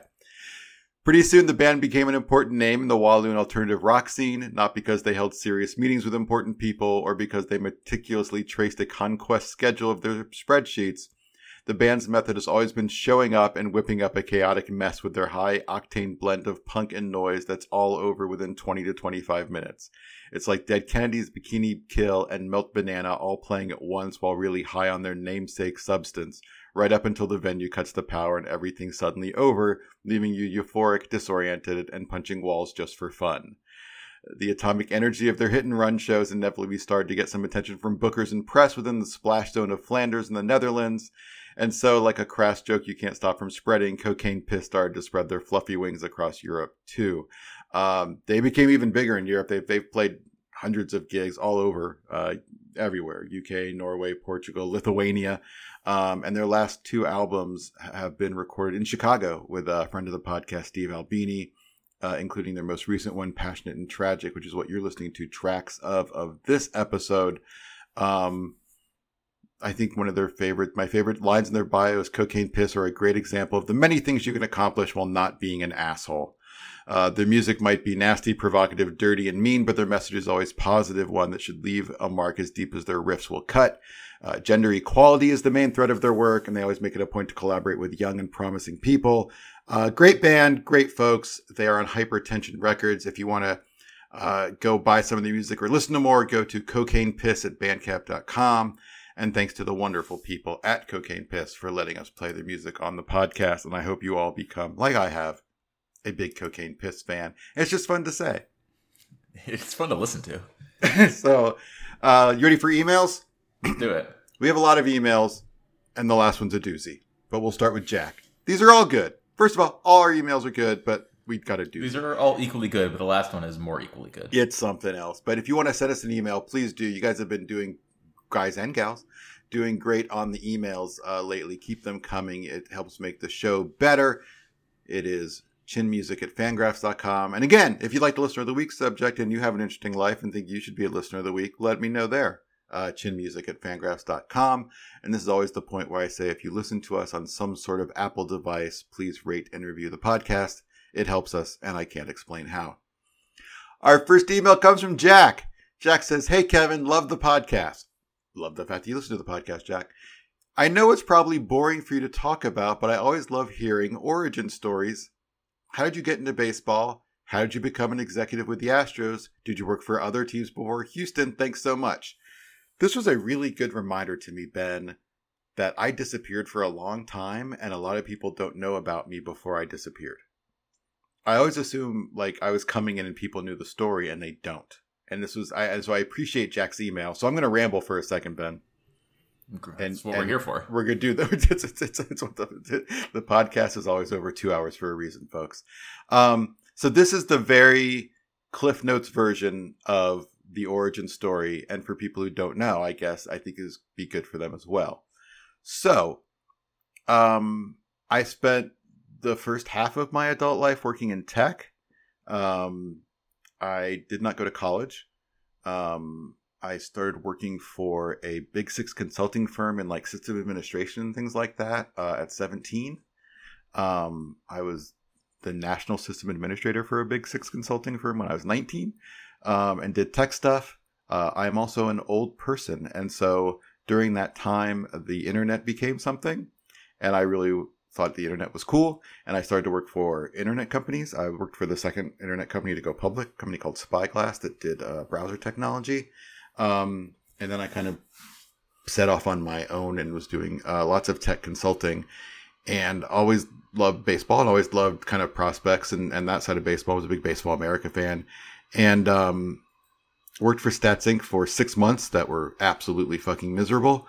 But met Jim Callis there, and Jim hooked me up with the Baseball America people. And if you went to the first Baseball America website in the late 90s, when years began with one, and remember like kind of the green and gold, I built that. And as part of that, I got access to the data feed for the minor leagues from a company called House Sports Data. And this might sound insane, but there was a long time where minor league stats and minor league box scores were not on the internet ever, anywhere, literally nowhere. And the only way to keep track of how players were doing was through Baseball America every 2 weeks printing the stats. That was it. And it sounds like caveman days, but it really was just 20 something years ago. But I had access to the feed. And so I started, for me and some of my baseball friends, this thing called the Prospect Report. And it was just a daily email of what happened last night in the minors and talking about players. And this is like, it was literally almost like just a list of players, and holy shit, this guy went 3 for 5 with 2 doubles and a home run. It was listing kind of what prospects did if they had a notable game. That was it. That was the sum of it. And it got a couple of people, like Jim Callis mentioned it in Baseball America, and Ron Chandler mentioned it in Baseball HQ, and it got a couple of mentions here and there. And all of a sudden it had like 500 subscribers to this thing. And it was very strange. Because I expected to have 40, but I had like 500, and it was free. I didn't charge or anything for it, and it was before Worlds with Patreon and things like that. Anyway, if someone subscribed to the newsletter, I would get an email, right? Very simple. Just, came from like the mail list server and say, "Hey, Cubfan95 at AOL.com, subscribe." Like that's, it's just keeping track. And one day I got the thing that said T Epstein at RedSox.com, subscribed. Whew. And I said, "Oh, that's cool. Oh, I have Theo Epstein's email address." That's really cool. And I emailed him, and I said, and he was very nice. He's like, "Yeah, hey, reach out to me anytime you need anything." And so now all of a sudden I had access to some people, and then some other things happened, and like, someone, I remember the second one that I got from a team was, I don't remember the name, but it was, first initial last name at angels.com. And I'm like, I don't even know who this person is. I'm going to email him. It's like, he was a scout. And he's like, "Yeah, reach out anytime." And all of a sudden, some things started happening, and it was all of a sudden, it got a little industry thing, and then a few more team people subscribed, and all of a sudden I had like 2,000 subscribers, right? And then I was still, paying my bills by doing tech consulting. Right. And so anyway, and I worked at home, and I lived in Chicago. And one day I was hungry for lunch, and I went to go to the Greasy Spoon at Six Corners in Wicker Park. And I came back to my apartment, and I woke up my computer, and I had like 42 AOL Instant Messenger. That used to be a thing. Windows flashing, and I looked at Outlook, and again, remember, I got an email every time someone subscribed, right? And I opened up my Outlook, and Outlook said downloading email 1 out of like 8,412 or something. And I had all these flashing IM messages. I'm like, what the hell's going on? And Peter Gammons wrote about it in his ESPN column. And with a quote from Theo saying, I live by this thing or something like that. Wow. And all of a sudden I had 10,000 subscribers. And so Baseball America hired me and bought the Prospect Report. I was there for a few years. And then Nate Silver, who also lived in Chicago at the time, and I got in touch, and Nate wanted to bring someone to focus on prospect coverage to Baseball Prospectus. This was, there wasn't a whole lot of room for upward movement at Baseball America. People who are there forever. This was 20 years ago, and I worked with J.J. Cooper at Baseball America. People, there's not a lot of upward movement. And so this is a chance to do things the way I wanted to do them and completely define it. And I went to Baseball Prospectus for a few years and had a really good time there. And while I was at Baseball Prospectus, I started a podcast with my friend Jason Parks, who is now the director of pro scouting for the Arizona Diamondbacks. And it was a great show. And Jason was phenomenally entertaining and is a wonderfully interesting person and a good friend still to this day. And the podcast was like unquestionably huge.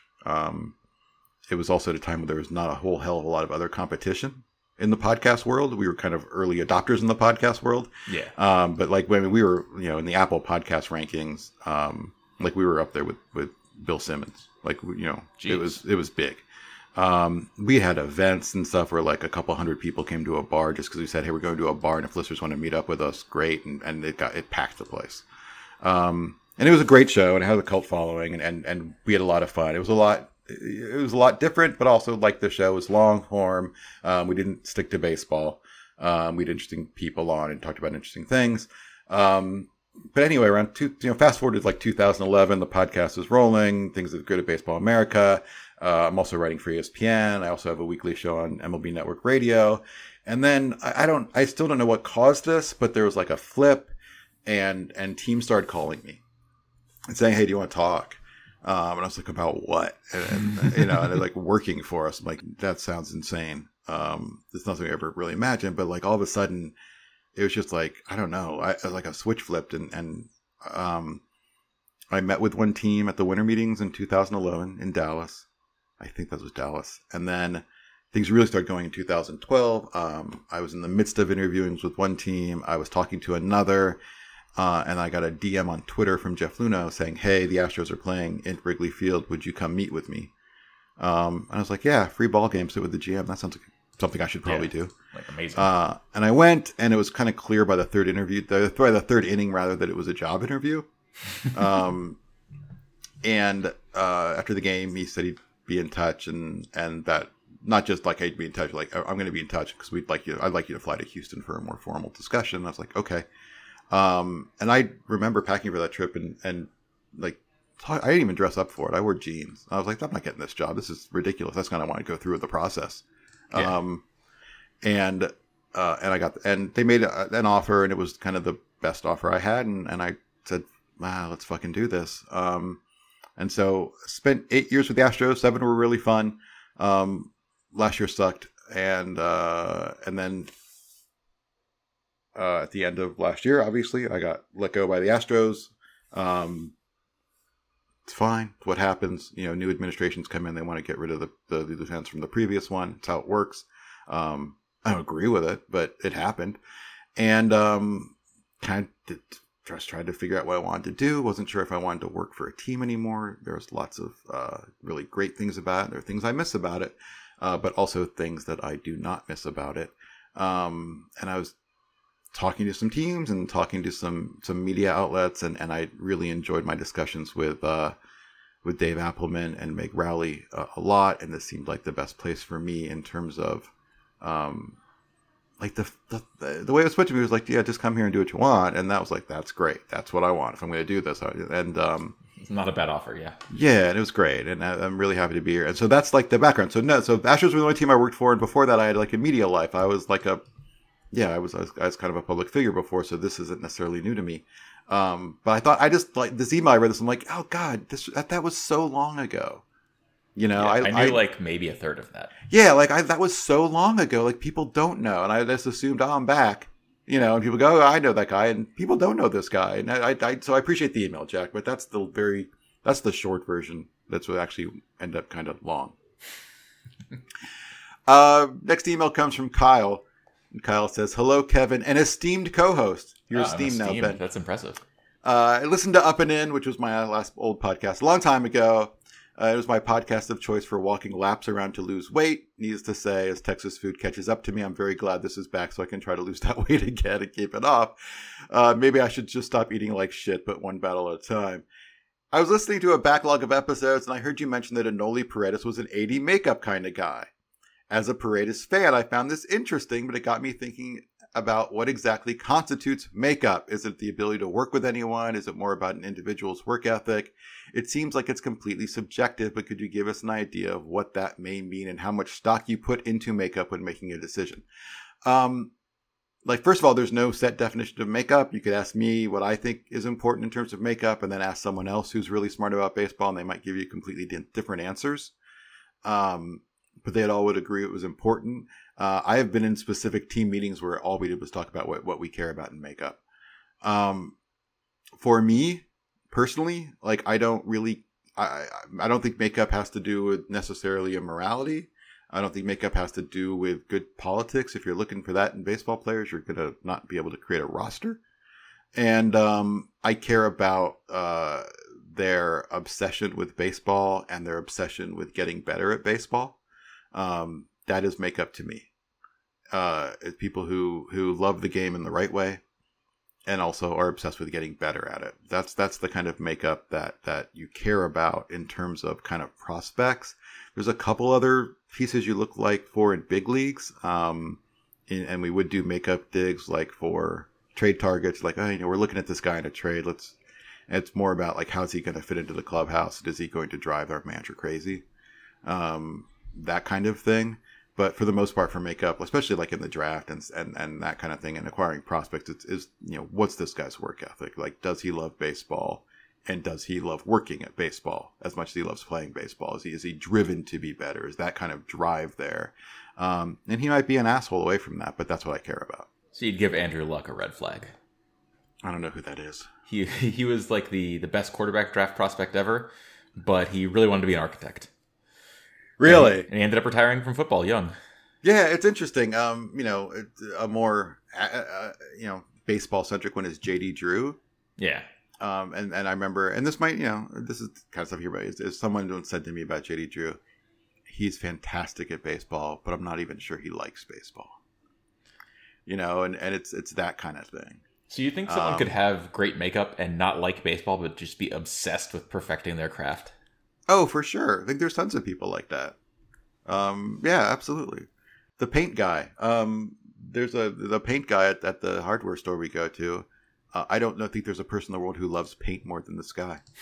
He gets so, if you want, hey, we're coming here we want to paint something. He gets so excited. And he wants to talk to you about what you're doing and talk to you about all the different kind of paints and the chemicals that go into it and making it and how this paint. And he's just obsessed with it and has just this unbridled joy about it. He's got 80 makeup when it comes to paint. You can have 80 makeup about anything. And so I think that's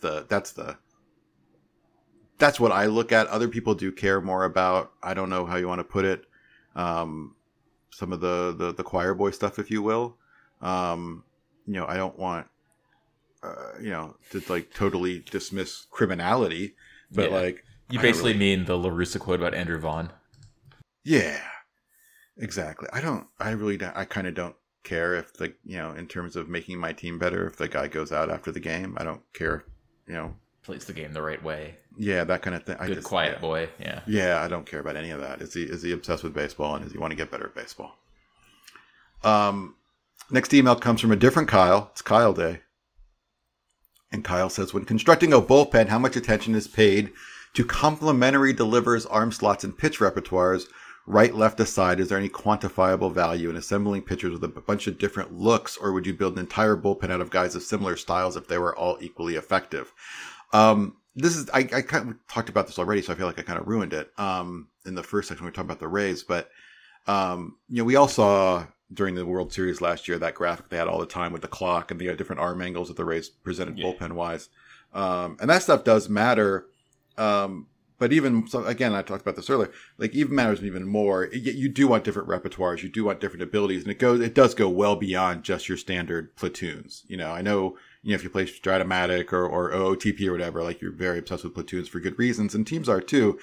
But advanced stuff kind of goes beyond that. And you're talking about, there are splits that matter beyond just left, right in terms of guys' inability to hit fly ball, ground ball, inside, outside, sinker, breaker, that kind of thing. And so you do want to be able to provide different weapons against different hitters based on those kind of splits as well. So you would not want an entire bullpen out of guys with similar styles, even if they were all effective, because you can't provide that consistent look. You do want to change looks up. It does matter in very specific pitcher-hitter matchups.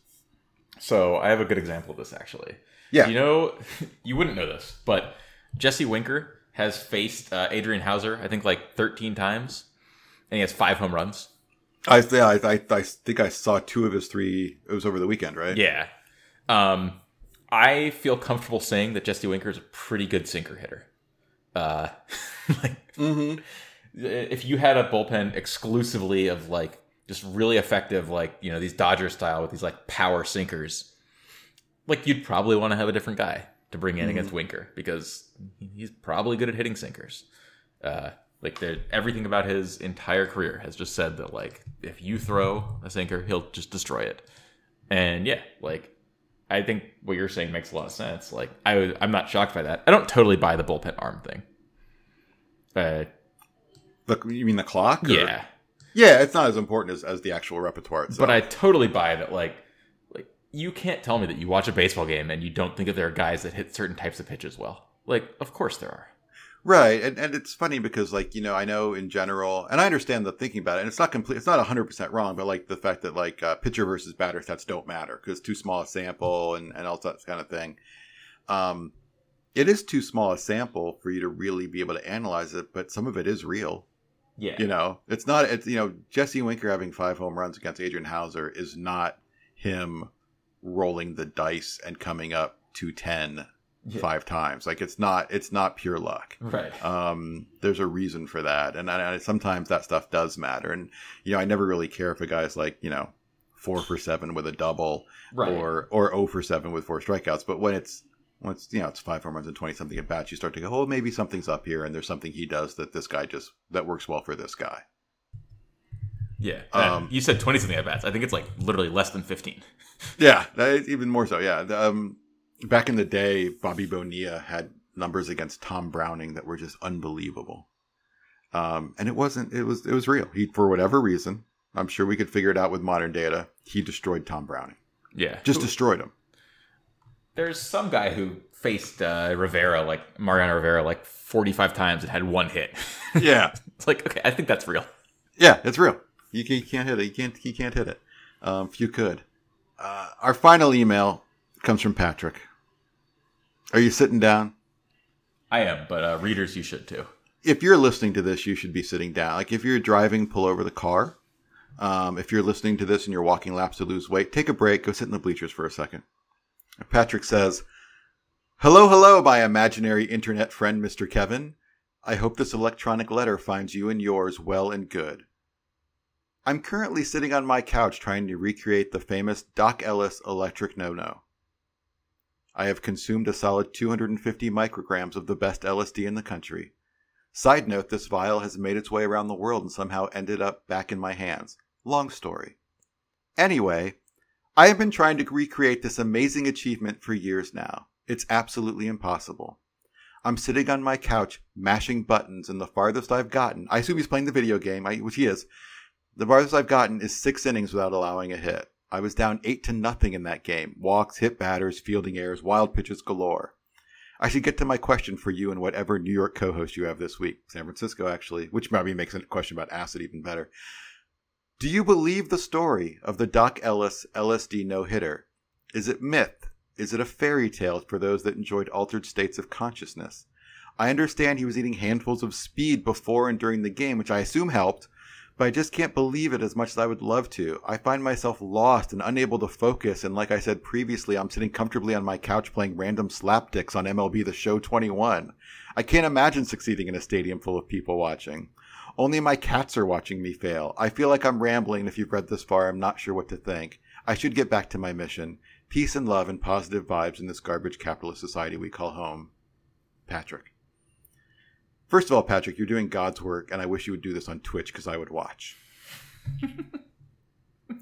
I have not done acid since I was 19, and my friend Jeremy, RIP, and I did acid and went to a Michael Dukakis rally. Interesting choice. And so I don't. It's tough for me to relate. I've always believed the Doc Ellis story just because I don't think he had any sort of reason not to make that up. You know what I mean? Like, Yeah. what's the benefit of that? Especially given the time. Like, now we're like, oh, what a great story. But I don't think it was a popular thing that he did it. You know? Right. And so, like, there's no incentive for him not to have done it for real. So I've always bought the Doc Ellis no. I think the handfuls of speed played a role in helping him. But I can't imagine throwing a no-hitter in that state. But I think Doc did. Have you seen the documentary about the Doc Ellis no? No, I need to see it. It's wonderful. It's really, really good. But yeah, the dude threw a no-hitter while on LSD. And Patrick, if you're going to continue to use LSD, I recommend you continue to try because I think you can do it. I would say that also it's a lot different than, well, first of all, your fielders are not presumably also on LSD in this example. So you don't have to play all the players. So right, that's a good point. That's part of your problem is you're also trying to catch the ball. But also presumably your level of familiarity with this game is slightly less than Doc Ellis's level of familiarity with pitching. It's probably a bit more instinctual for him than it is for you to play the show. I mean, I don't know how many hours you've put into the show. It could be a bunch. I'm not saying that you haven't, but Doc Ellis pitched his whole life, and presumably he got pretty good at doing those things, like going through the motions without having to be extremely focused on, like, okay, I need to pitch here. I'm sure this was second nature for him at this point. I'm sure that more of his focus was on, like, the sky is green. That's not right. So during the Dukakis rally, as what happened at a political rally, at some point people were waiting for him to come up and speak, and they were chanting, "We want Mike, we want Mike," right? As you'd expect at a political rally. And Jeremy, because he was on acid, they were all pointing at him and saying, "Jeremy, Jeremy." But Patrick says he's been trying this for years. If you've ever thrown a no-hitter on acid, email the podcast. It is chinmusic@fangraphs.com. And thank you for sending us an entertaining email, Patrick. Do you think we'd accept on a video game? I think I would. He said in the email he's been trying for years. And again, Patrick, I beg of you to start a Twitch channel in which you do this, because I would fucking tune into that thing constantly. I would watch it at least once. Yeah, to see if you can do it. And we're rooting for you, Patrick. But yeah, let us know. Keep us updated. You say you've been trying for years, so I assume this is going to continue. And when you get past 6 innings and get to 7 innings, let us know. But keep us updated on your Quixotic quest. Ben, it's time to catch up with you. Perfect. I am not on acid playing the show right now. So, do you play the show? No. You have a PS5. We talked about this off air. You have a PS5 that you don't play. I have a PS5 that I don't play. Not never, but not enough. And obviously, public, you play a lot of OOTP Out of the Park, which is a pure sim. Yeah. I'm not a big online games player. No. I find it weird that I have to connect to the internet to play my video games when I want to escape from the world. And Out of the Park kind of does that for me some, because you're not actually like testing your quick twitch reactions against someone else. Right. I play a lot of video games, and I do absolutely no kind of online competitive stuff. It's a cesspool that I want nothing to do with, and I do want that escape. Yeah. I play everything I play is just single player. Ditto. But yeah. Let's see. What about me? What are we catching up on? So, but you're out of the fun thing about the Out of the Park game is that a lot of your Out of the Park world is public. Yes. Yeah, I like that part of it. You come up with little experiments and say, and I joined you for one, like, what if the Rays drafted Buster Posey, and then we played the season out as with Posey in Posey's rookie year, and things like that. And you come up with the experiments. Do you feel like they're pure fun, or do you ever feel like you've learned something?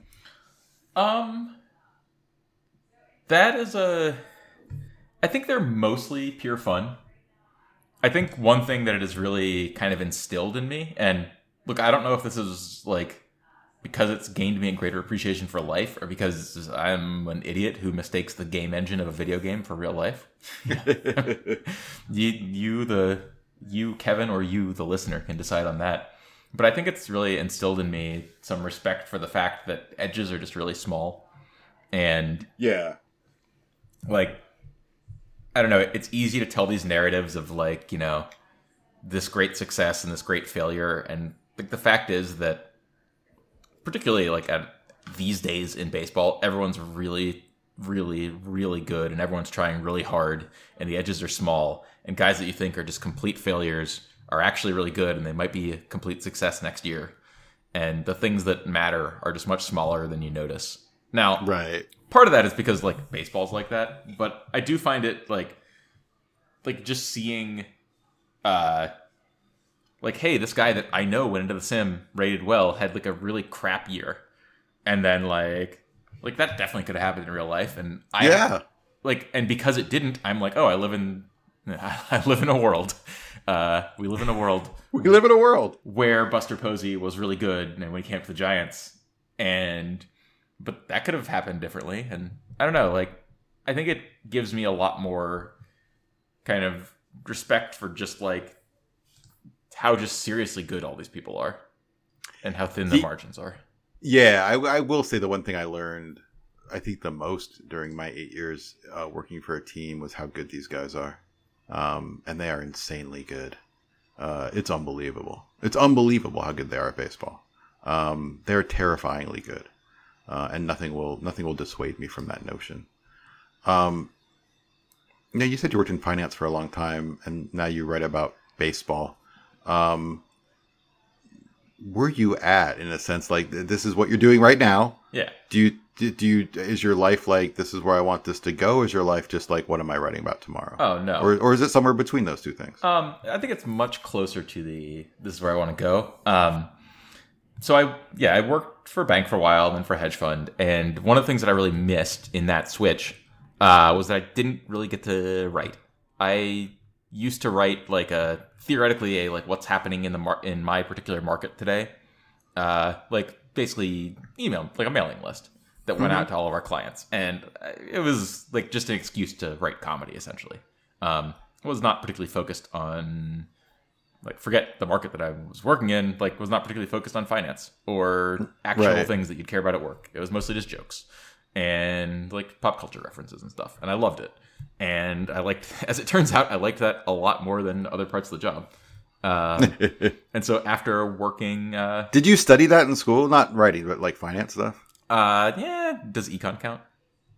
I don't know. I don't know anything about that world. Yeah, I would say not really. I took a class on auction theory. So like how differently designed auctions can incentivize or disincentivize the winners and stuff.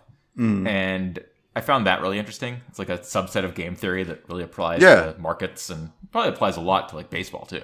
Yeah, for sure. Like trade, like GMing, really. Well, yeah, I mean, free agent is an auction. Exactly. And that's kind of like the class that I took where I was like, oh, this is really useful. But mostly aside from that, it was like vocational learning, and the college was a waste aside from how much fun I had drinking. Mm-hmm. Don't tell my mom that if she's listening. No. Hi, Mom. But yeah, I would say, like, I didn't really go to school for it. I was interning at a lab in the town where I grew up, a DOE lab that did a bunch of econometric research on whether biofuel was going to work. Like, what town is this? Oak Ridge, Tennessee. Okay. So it's where they enriched all the uranium for the Manhattan Project. And then after that, they were just like, well, we have like a lot of factories and secret bases, and also we've moved 60,000 scientists here. And so I guess we're just going to be like a research site. And so now they like split neutrons and stuff. Well, not split neutrons, I don't think, but fire neutrons through a giant accelerator cannon. And I was doing biofuel research there. And I decided, like, that's not really what I want to do for my life. It pays very little. I'm going to try to go make some money for a summer. Took a job at a bank because that paid a lot of money for an internship, and stuck with it for 10 years, 11 years. But then, I don't know, like, I wanted to write, and I was writing about baseball for free on a SB Nation website. Just, like, literally moonlighting, writing from 11 p.m. to 1 a.m., like, twice a week, just about the Cardinals, because I liked writing. And then I decided I was going to quit my job with no other plans aside from moving out to San Francisco with my wife. She got a job out here, and I was like, whatever, I'm just going to stop working at this hedge fund and, like, figure out what I'm going to do in a few years. And it just so happened that Fangraphs was hosting one of these, like, open audition calls. Yeah. So I submitted some of my work, but, like, mainly just because I wanted to get an interview and, like, talk to these people, and maybe in 2 years I'd have enough work to get hired. And I mean, it's kind of similar to you. I talked to Meg and Appelman, and they were like, yeah, we'd like to hire you. And I wasn't doing anything else. I was coordinating our move to San Francisco, but, you know, her company paid for the move, so I wasn't doing much. I was like, great, let's do this. I thought of Fangraphs as a place that I read, not where I would work. And I don't know, it's gone really well so far. And I mean, if this is where it is, it's great. But, like, do you have a longer term thing? Like, do you want to write a book? Do you want to? I don't know if I want to write a book someday. I really enjoy, like, the idea of, like, it's fun to look for interesting stuff. It's fun that people like reading about me looking for interesting stuff. And I like kind of, like, perfecting my craft and just continuing on that front. I do sometimes wish that, like, there were more projects that we did, you know, because it really is kind of a, like, week to week, day to day kind of job. Yeah. And those are the only jobs I've ever had. I've never had jobs with long term projects. Like, that just wasn't. I've had jobs with longer term projects than this, but it's just not conducive to like market based jobs because stuff's just changing so often. Right. So I kind of, like, sometimes want to do stuff like that, but I'm enjoying it for now. And I don't know, like, I like writing. I like the fact that people enjoy reading it. For sure. And yeah, I don't know. Like, I do think it's funny that everyone's like, oh, like, you know, everyone writes at Fangraphs because they want to go work for a team. I've heard that a bunch. Yeah, I know. Yeah, of come course. on, man. Like, this seems like not the best way to do that if you wanted to go work for a team. What are you working on right now? Right now, I am going to write about how just hilariously cursed the Yankees and Mets are. And I was just looking up their injury history before we started this podcast. And oh, good Lord. Jesus, like, the Mets lineup is just... I turned to the Mets game, and there was a guy named Drury in right field, and I couldn't see his face, just as the back of his jersey. And I was like, Brandon Drury doesn't play the outfield. So, like, this is some other Drury? like, what is going on here? I don't even know who this guy is. And it turns out, like, where was he even playing? Right. They're scraping the bottom of the barrel for just whoever they can possibly find. And, yeah, I mean, I don't know. It's sad. I had an interesting exchange on Twitter with Matt Winkelman, who's at BP. Mm-hmm. And it was just about, like, with all the injuries. So obviously you have 40-man rosters, right? Yeah. If you had 14 guys on the disabled list, which doesn't sound as insane as it once did. Yeah. And so you had 14, and then you had 26 active players, and another guy got hurt. What would your options be? So you could transfer somebody to the 60, right? Transfer someone to the 60 to free up a spot. But they would have to be... You can't manipulate the 60. Like, the player has to be injured to a point where he is appropriate for the 60-day disabled list. You can't just move a guy to the 60 even if he's only going to be hurt for 3 weeks. Yeah. You can't do that. You can't demote. You can't take somebody off the 40 when they're on the IL, right? Right. Can you trade somebody who's on the IL? Yes. And you can also release them. Ugh. That sucks. But that's where you'd be stuck at. You'd have to be doing something like that. I mean, obviously, I think, not all, unless there was some sort of like bench clearing brawl that involved a chainsaw, they didn't all go on the DL at the same time, right? Right. So at some point, you think your days would work out for you. You can also, you can play with 25 players. Yeah, that seems like something that Major League teams would like doing. Yeah, if you so choose, you can play with 25. I mean, I guess the Phillies were playing with like 23 for a while. So yeah, you can't play with less than 25, but you can play with 25. Oh, interesting. So you really couldn't submit a 24-man roster? You can't. No. Huh. 25 is the minimum. So wait, what if you were just like, let's say that you get a 16th guy hurt? You would have to do something dramatic. Yeah, I mean, it doesn't seem. It seems to me like enough of the injuries that we're seeing recently are long term that you'd have some of these guys on the 60. But yeah, but if they're not, again, like if they're not, you can't manipulate the 60. Right. Like if they're not, if the injury isn't 60-day appropriate, right? The player's never going to go for it because they need to play so they can make their money, right? Yeah, this is different than the like future money, the Dodgers Phantom IL stuff. Yeah, this is not just giving someone a 60 blow. Is like 2 months. It's a long time, yeah. Yeah. And so, you're not going to go on the 60 unless you're really going to be out for 60. And so, yeah, you'd have to do something really dramatic. You'd have to, make a trade. Yeah. The other thought, of course, would be just that, maybe someone, on the 26 is optionable and you could do something with that. But I think it's a numbers game. Like you could. It's a real weird numbers game. Yeah. And but yeah, you'd have to do something really dramatic. You'd have to flat out release a guy. Yeah. I mean, I guess one thing you could do is if a guy has been on it for 10 days, but he's not ready to come back, you could activate him. Right. Because he's going to be back in 3 days. Yeah. Yeah. You could activate him and have him sit there on the bench. Or, no, I guess I was going to say you activate him and DFA him. Right. Who's going to agree to that, right? I guess nobody. Right. They'd file a grievance. Yeah. Like, hey man, we need you back. Did this. Right. You did this because I was hurt.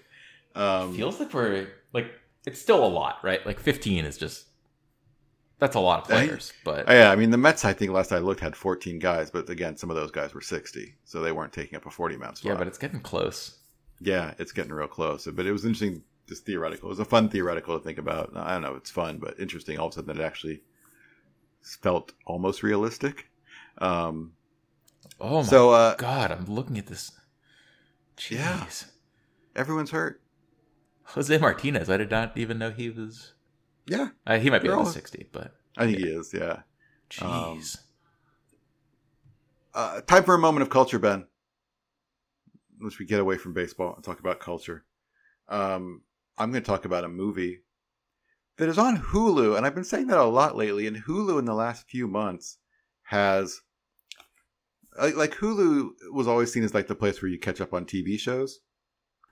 Hulu over the last couple of months has really, in the past, like their movie selection was like a bunch of bad Hollywood 90s films you never wanted to see again. And, it's like, oh, they have The Witches of Eastwick and Back to the Future 7. A Bug's Life, Ants. A Bug's Life. Yeah. But they really have over the last few months acquired, and I think some of this is pandemic related because these films didn't have an opportunity to make money in small theaters. They've obtained a lot of interesting little indie films and tons of interesting recent foreign stuff. And all of a sudden, Hulu is a place to watch really good movies. And it's kind of a strange thing. It makes me like Hulu better. I was thinking of like unsubscribing a few months ago, and now I would not do that. But talked about a movie called Border a couple episodes ago. It's another foreign film that's on there that was actually, I think, in the Academy Award nominations for Best Foreign Film. It's a Dutch film called Another Round. Have you heard about this? I have not. It's really, really good. Highly recommend it. Dutch film called Another Round, and this is a movie about a group of teachers at a school. I don't know if it's a public or a private school, but it's a really nice school. I don't know if it's just private schools are really nice or just it's another country and they actually respect public education, so it's really nice. But anyway, one of the teachers talks about a theory by a philosopher that the human bloodstream doesn't have enough alcohol in it, and it is actually 0.05% under the alcohol it should be in. And so if you can maintain a 0.05 blood alcohol level, which is 2 glasses of wine, and so just a little tipsy, if you will, that your life will be better. You will operate better. You'll work better. Your interactions with other people will be more positive, and that everything will be better in your life. It was so they just like the Balmer Peak. Yes. And so they decide to see if this is true. And they start their day, and and you don't drink after 8 o'clock at night. You just function during your day at 0.05 tipsy. And they start, they wake up and they have a couple of drinks, and they sneak alcohol into work and have a drink, and they maintain their 0.05. And it works, and their lives are better. Huh. And then, because this is how the world works, because we live in a world, as you know, they decide to, well, what if we went from 0.05 to 0.1? And they go to 0.1, and then various things from there go out of control. But it's very well done. It's treated with humor and frankly, honestly, it's like there's like an honesty to it, in the sense that, like, it's not some sort of like alcoholism is bad piece, but there are bad aspects to drinking a lot, but they also have some real positive things about it too. And I thought it struck the balance incredibly well. It's very well acted. It's funny and not funny when it doesn't have to be, or when it doesn't need to be, maybe more accurately. But I understand why it was the Academy Award nominee. It's a really well done film. That sounds great. And I have Hulu, so I'm going to be checking it out. Yeah, another round on Hulu. What do you got, Ben? So mine is actually about something that's on Hulu, although it is meaningfully different. So I have never been much of a cooking person. Much of a what person? Cooking person. Like my whole life, okay. I've never done much cooking. Yeah. Okay. I don't really have a good excuse for why not, but it's just never my thing. Yeah. And at the start of the pandemic, my wife got me to start watching Top Chef, which you can watch on Hulu. Yes. All the old seasons. And we were just doing nothing, right? Like just sitting at home, like riding out the pandemic and burning through entertainment options. Yes, when you're done eating dinner during the pandemic, it's like you're done eating dinner. It's like, okay, now what are we going to do before we fall asleep? Right, exactly. And, I live in California, so it does help that weed is legal here. So that made there be more options for what to do, but there was just still like just a huge entertainment vacuum. And there's this huge back catalog of Top Chef. And so I started watching it, and it turns out it's incredible. Like, it is, if you watch a cooking show for enough time, then seeing the people compete at their craft will make you want to do it. Yeah. And, maybe not like the first 2 seasons. I'd maybe skip those because they were still finding their stride and finding people who were actually good chefs who wanted to come on. But I think in the last year or so, through watching 10 seasons of Top Chef, I've gone from not enjoying cooking, and enjoyed doing this process, by the way, to like wanting to cook and making my own sauces and trying to like copy off of things that they've done on the show, and wondering, oh, why doesn't that work? Why does this work? And now I feel like I have very strong opinions about food. We went out to a restaurant in San Francisco recently called Ernest. Oh, did you eat indoors? Not yet.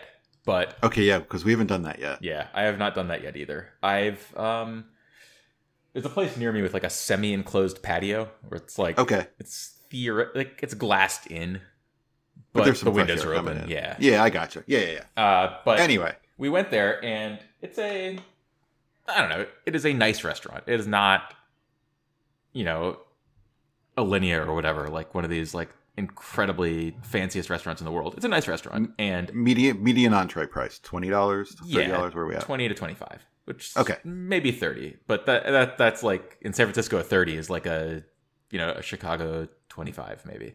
Yeah. The entree at Denny's is $15 in San Francisco. I got you. Right.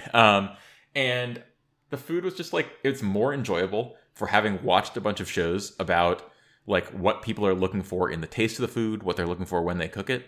And I think if you're a person who wishes you cooked more, or doesn't wish they cooked more but doesn't cook much, that watching some type of cooking show, and not a cooking show where it's a gimmick, not Chopped or like Beat Bobby Flay or one of these things where they're doing some gimmick. Watching a cooking show where they take really good chefs and they basically have them explain what they're cooking, the judges give them notes, will improve your desire to cook in a way that, like, yeah, it's a TV show, but I think it's actually greatly improved my life, how much more I am looking for what to cook and enjoying actually doing it.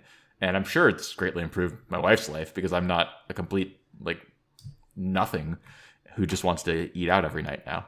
Right. We my wife and I both cook and enjoy cooking, and I also probably got into it from watching television. But yeah, our general pandemic life was cook 6 nights a week and order delivery 1. Yeah, we at the start of the pandemic, we were like 3 delivery, 4 cook, and then we got to 6-1 like within 2 or 3 months because I started pulling my weight.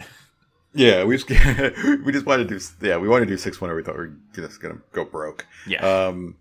But yeah, it was but we both like cooking, but I do like Top Chef.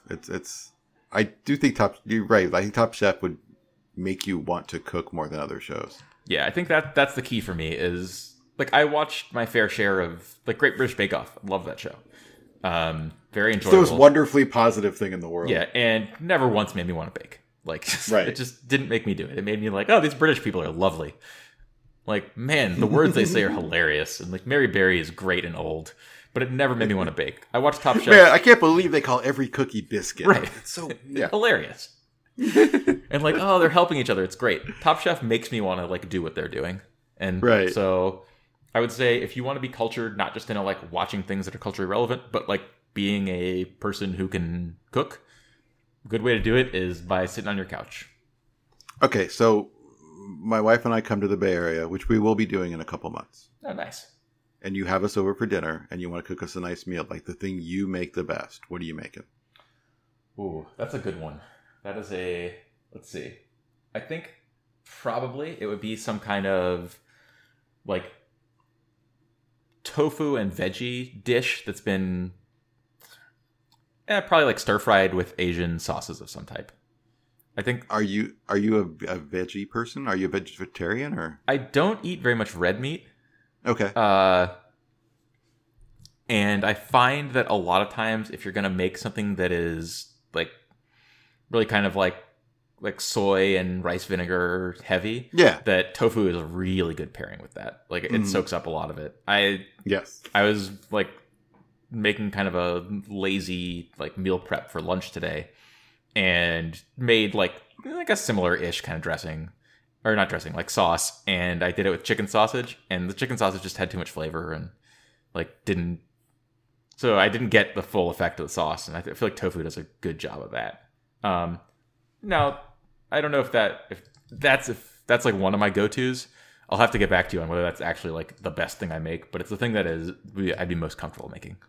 Nice. I think we're done here, Ben. Yeah, I feel good about that one. I was thinking about doing some, like, marginal, like, here's a band I like, and I realized that talking about getting better at cooking was more fun to me. Everyone should cook more. It's I find it cathartic. Totally agree. But Ben, thank you for co-hosting for the second time. Yeah, and for your first time on let's call it a standard show. Yeah. Well, we hope to have you back soon. Thanks to Mr. X for coming on and talking to us about the horrible world of public defenders. Thanks to Cocaine Piss for providing the fantastic music. And we'll talk to you next week.